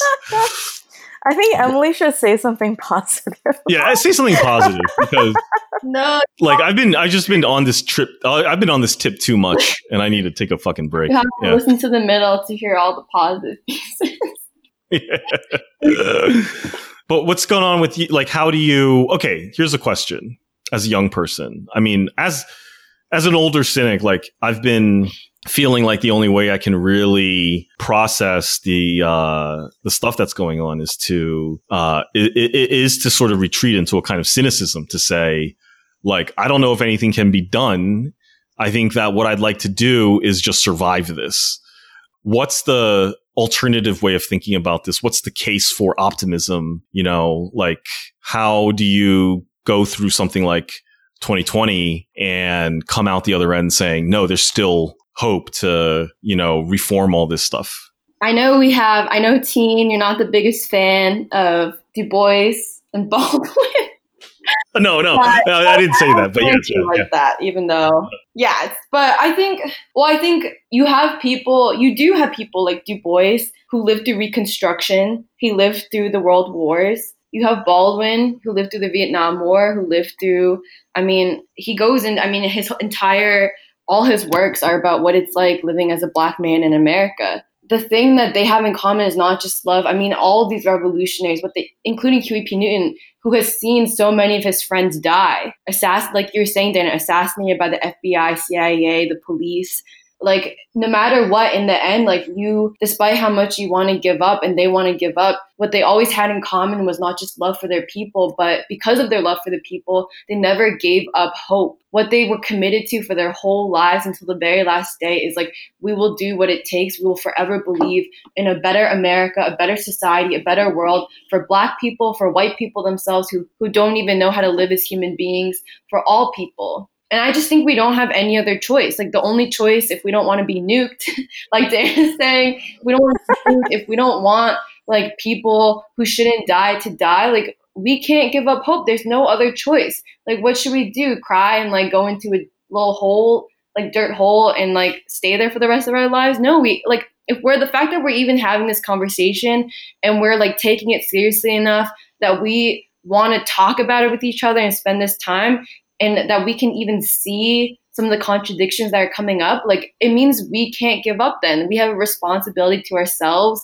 and to other people to make sure people don't get nuked, to like plant the seeds and build a movement that has the power, because it can have the power to create organizations, to create communities that can make sure that people like not just survive, but live a decent life, that there will be a society for our children to grow up in. I just think there's no other choice but hope.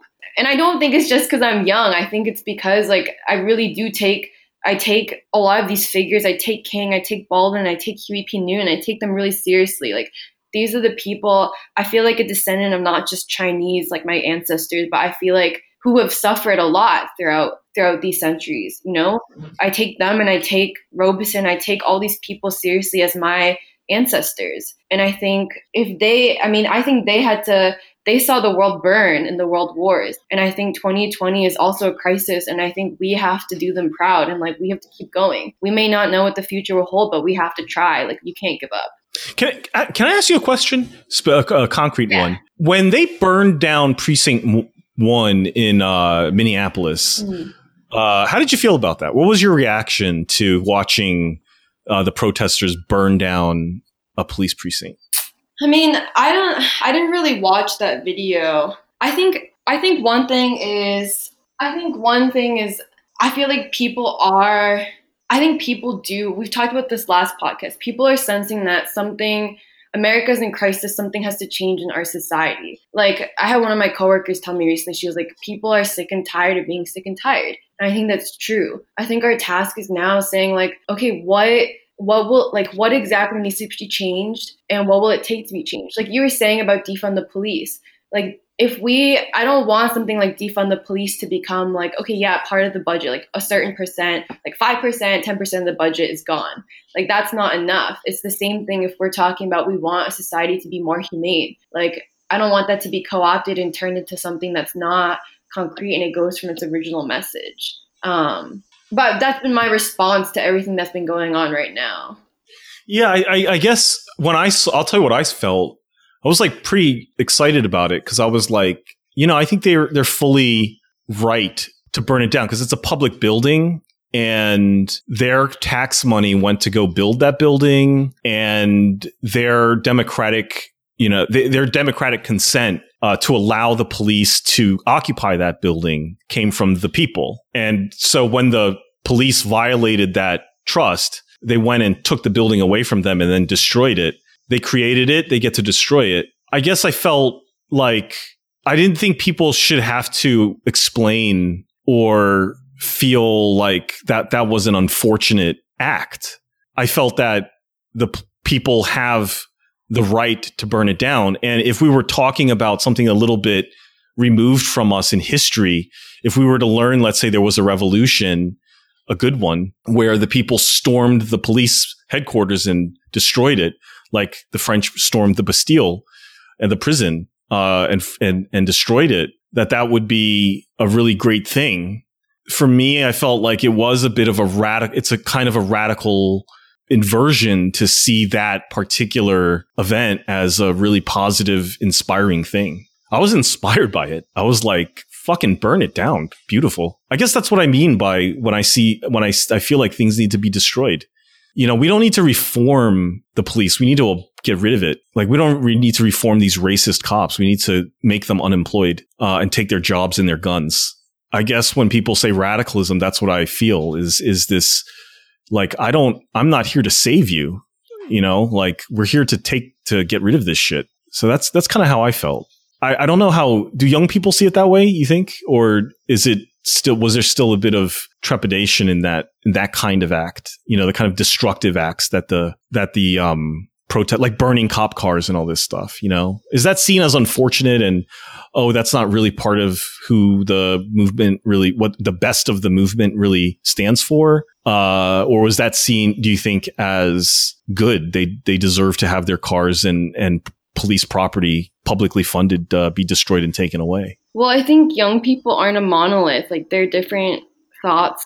For sure. Yeah. Well, how would you feel about a library being burned down? I don't think they would do that. Well, just down the road from me, the Free Library of Philadelphia in my neighborhood was just destroyed. How would I feel? I think that's unfortunate. I don't know if that represents a misuse of public funds. I think that's different for me anyway. I feel like that's different than burning police precinct down. Yeah, I think the question becomes, it's like, it can't just be about the performance of the burning. It has to be like, when things like this happen, I think I ask myself, I'm just like, what was the purpose? Like, what are the motives of the group? Like, where is it going? I think it was to get us comfortable with the idea that we can take things back. Okay, but Teen, what if it's instead of a library or a police precinct, it's your immigrant mom's restaurant? Yeah, that's a tough one. That's a tough one for me. I don't think that we should necessarily be happy about that being done, because I don't think taking back immigrant businesses is a radical act, or destroying them. I think taking back police property is a radical act. Yeah. So I also disagree about just like letting those police officers be jobless and just have, like punitive consequences, because when you just like leave them out in the cold, that's when they become radicalized into fascism and ethno-nationalism, more so than they already are, right? Like, that's just going to push them to more extremes. I think you need to give them like a different path and like fucking re-education, like I think China's right to re-educate people away from extremism.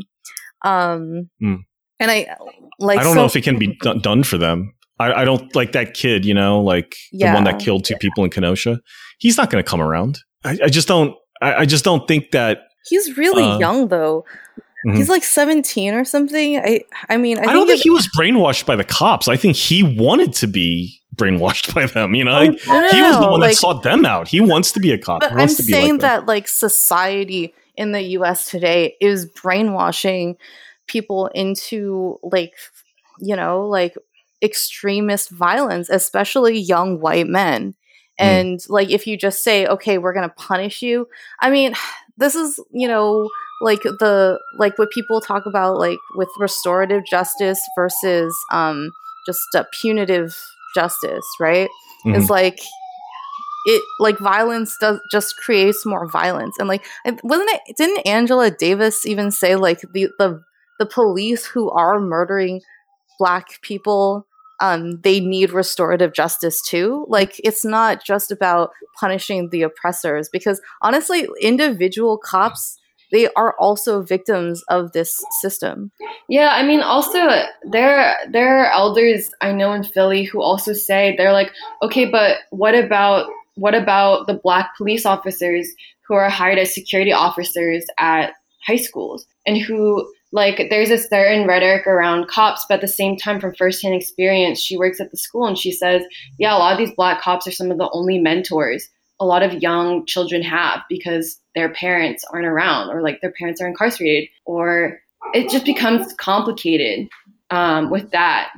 And I feel like with all these questions, there has to be, I mean, on one hand, I think I want to know what like more people think, like more like, especially different people, like people in the community think.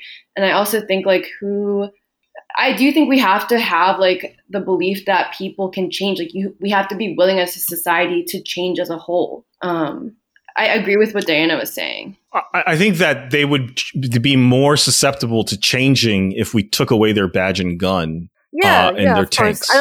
I don't think they should be. I don't know if I don't necessarily know if we have to follow that up with. I mean, they should just go out and get another job like everyone else does. You know what I mean? Like, whatever it is. Like, I don't think that. I don't think that. They should get another job. They should, I don't know, do an Andrew Yang style UBI, whatever it is. But all I know is that, yeah, it is complicated. I agree. But I think, in my opinion, there's a certain level of radicalism, which is decisiveness, which is like, look, I don't give a shit. I just want the cops gone. Like, I've seen enough where I don't really want to entertain any more arguments about why it's justified that they are still, mobilized. I just want them gone. I want them gone. And yeah, no, I agree. I want them gone and I want them re-educated. But like, I just think as people, they shouldn't be left out in the cold. And that's King, but that's King though, right? King writing in, in Birmingham saying that, it's the white moderate and the person who values order over justice, right? To say that, yes, the ideals here, of getting rid of the militarized police are good, but how much disorder that's going to cause, how much suffering that's going to cause is the reason that it can't go. And that's King. Sometimes it's the more uncomfortable aspects of Black radicalism that needs to be embraced. I think part of it for me is like, I disagree with that, because I think we're all saying we want the cops gone. We're just saying there needs to be a plan for these people for what happens after that. It's not, there's no argument about whether the police should be gone. It's just these people, after they lose their jobs as cops, like, they need a program to just teach them not to be to basically undo the cop training. And they need a program that will place them into other jobs. And I don't think that's not the same thing as the white moderate or the white liberals saying we can't get rid of them. But for me is I at this point, I don't care how they go. I don't care if they remain racist or whatever. All I want is a system where these people cannot kill people without impunity, nor put people into prison. Yeah, but if they stay racist, like, that's the key. If they stay racist, they're gonna, like, then what if they kill people except they don't have the uniform, they don't have the badge, but they still have a gun? Like, that's a better situation than having that with the gun and the badge. That's true, because then I'll take that. Like, then we can worry about it later. But I'm saying, like, I would never accept, and I don't think anyone should ever accept, those concerns making us hesitate on the need to get rid of the police. You know what I mean? Like, that's how I feel, is those concerns to me are secondary to the fact that racist police exist now. They have the full power of the state behind them to literally throw people into a warehouse, and we never hear from them again. So to me, it's like, how can we have a radical movement if all radicals are immediately thrown into prison and we never hear from them again? Right? So let's solve that. And when people say stuff like, okay, well, but then we got to follow that up with, well, we got to make sure that they get a job, because if they don't get a job, they're going to become even more racist. I'm like, I don't really care. Not now. We can care about that later. But for now, I just don't want them to have a gun, at least not one supplied by the state, and a position and authority. You know what I mean? If they're going to be racist on the street, let them be racist on the street. I'd rather that than let them be racist on the street with a badge and a gun. You know, to me, there's a decisiveness to the radicalism now that's coming out that I really support. Like, we need to act without hesitation in terms of, well, what comes next? I'm more concerned with getting rid of certain things that I know are a threat than I am with, well, then what do we replace it with? I guess that's where I stand after having seen all the stuff. You know, it's just really, I just didn't feel like after seeing those things that I could even feel it.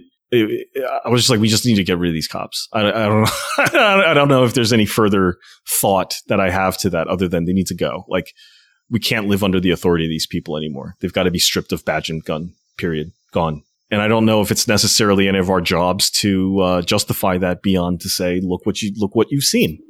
Look what you've seen. That's the provided the justification already. Maybe that's a good end. Yeah, maybe. Diana, any final thoughts? I mean, that sounds good to me. I mean, I think in real life, I do prefer decisive action versus over no action. You know, it's uncomfortable. I mean, I think radicalism, talking about it, is not a comfortable thing because a lot of it requires accepting things that don't seem right. You know? I guess for me, it's not even about them. It's about like their potential for retribution, right? So like if they stay racist, they're going to come and attack not the people who have guns and who know how to use them, but like the elderly women and children. And like, you know, there's still more of these white supremacists than there are of us. Like, that's that's my issue. That's your issue, but that's still saying, like, you know, there's still a sort of legitimacy to the police. If we make them illegitimate by taking away the badge, they're going to be even worse. You know, that's a blue peril. You know, you know what I mean? Like, yeah.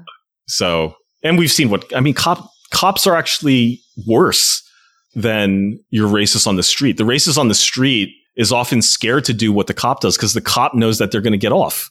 Okay, so you're saying if you take away their power, they won't. Yeah, I can see I'd rather if we were to follow a Huey Newton sort of model of self-defense, I'd rather go up against people that aren't deputized by the state and just fucking fight the KKK or whatever than fight cops. You can't win against cops. They're going to, you know, you're done. I'd rather deal with people who aren't deputized, you know? Anyway. I mean, why combat cops? Abolish the military and get rid of nukes. Get rid of the nukes. I would love to do that. Yeah. That would be the ideal situation. Yeah. It's just actually doing it that is hard. I mean, honestly, I get frustrated where it's like, how many fucking murders and shit do we have to see, like, recorded from multiple angles? We know what's going on. We know that the medical examiner's going to support them. The prosecutor's going to support them. In a city where everyone's a fucking Democrat. Everything, what more do we need to see before we get comfortable with the idea that the police need to go? And still, after all of that, after seeing all of that, you know, to still hesitate, to me, shows like we really fear something underneath. If there's the loss of law and order, if there's the loss of the American state, if there's the loss of American power and authority, we are scared of what's going to come next. No, I'm scared of white violence. Right. It's not the state. I'm scared of like actual like white people and white culture. But what are we seeing? What isn't that? I mean, you know, you're saying you're scared of white violence, but then you see the cops doing what they did. Isn't that white violence? I mean, aren't we already suffering it? Like, you know, aren't they already suffering it? Like, we are. And I'm saying that it will be worse. Like, I can see it being much worse than this. Without the cops. Without the white racist cops. Without the stability that they have now. Without the mental stability. I mean, I just imagine, like, every one of these guys becoming mass shooters.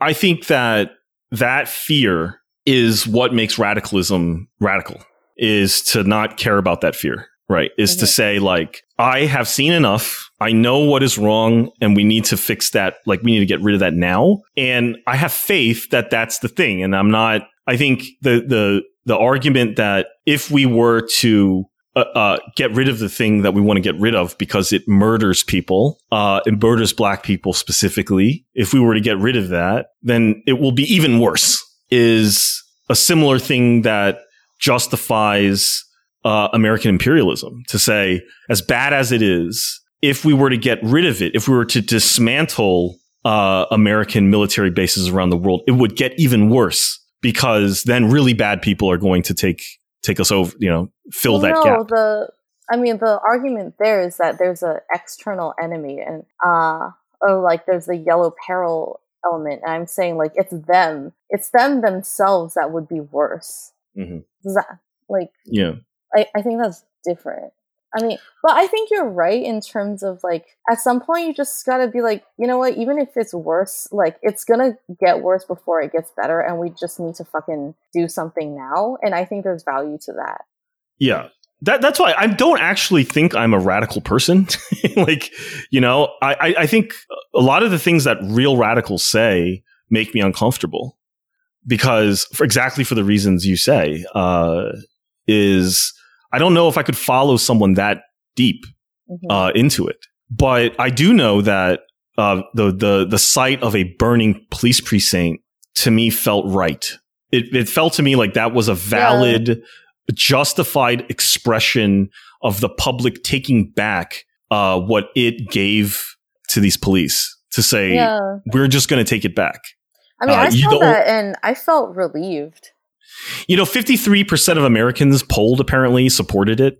Mm-hmm. They said that was a justified action. Oh. And I was shocked by that number. I thought it would be a lot lower. Yeah, and I feel like the idea of the radical is to say, like, look, I will stand behind something like that. I will stand behind a violent action if I think it's justified. And I think that going back earlier to what we were saying is, the Black radical movement, I think, is often misunderstood to the extent that it's simply a moral movement.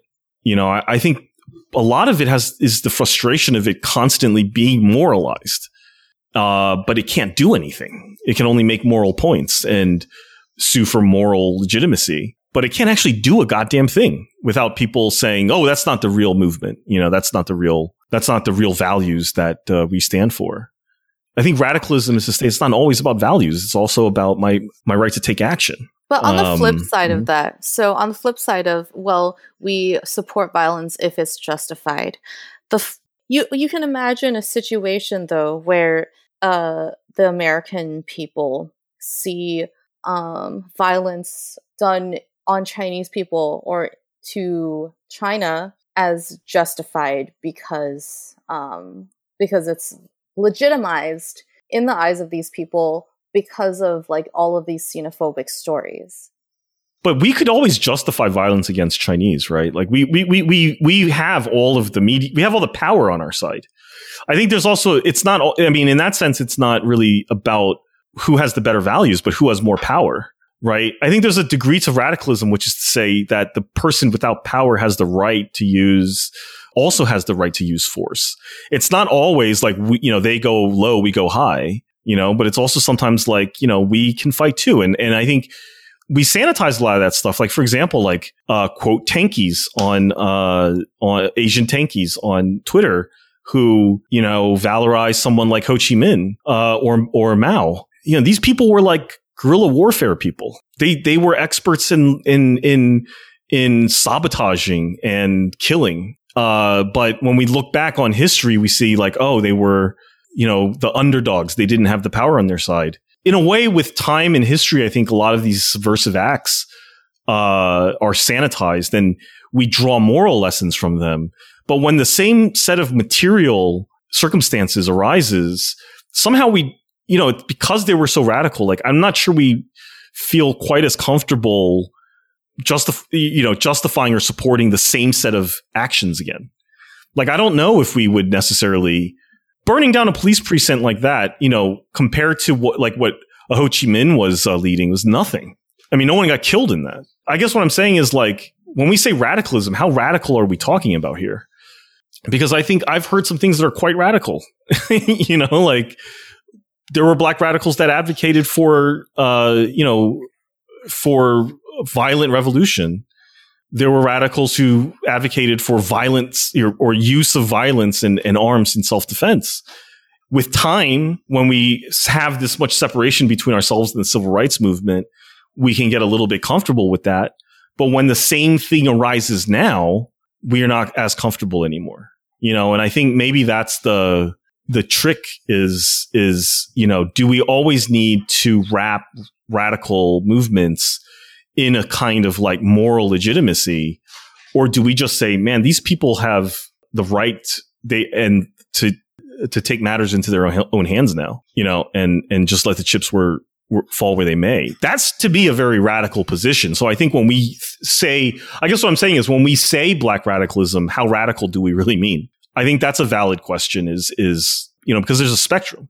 And if you listen to the stuff that Kwame Ture says, you can understand why white people got uncomfortable. You know what I mean? And they prefer to John Lewis or whatever. And I can see why Black radicals today were upset about what Clinton said. And I think we're getting to a level of division in America where we are looking at something along these lines. We're talking about a movement that wants to get violent.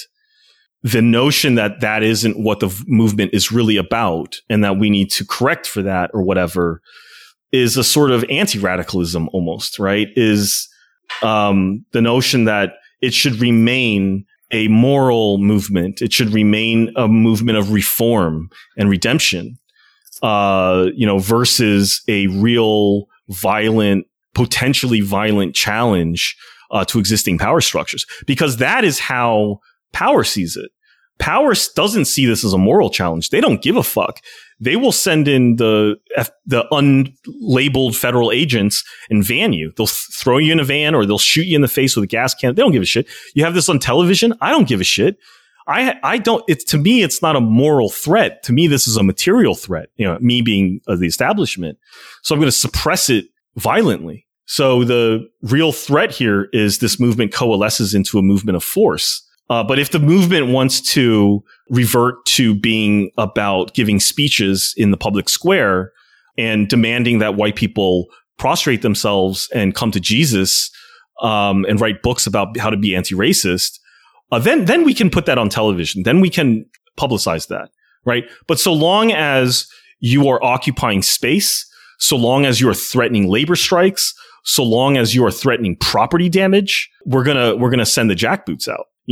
So I guess what I'm saying is that we're in a point now in time where the same questions of radicalism that presented itself in the 60s have reappeared. And I'm not sure we're quite comfortable with the ramifications of that in terms of, are we supportive of a movement that has violent characteristics, that uses force and chaos and social unrest as tools, for its goals?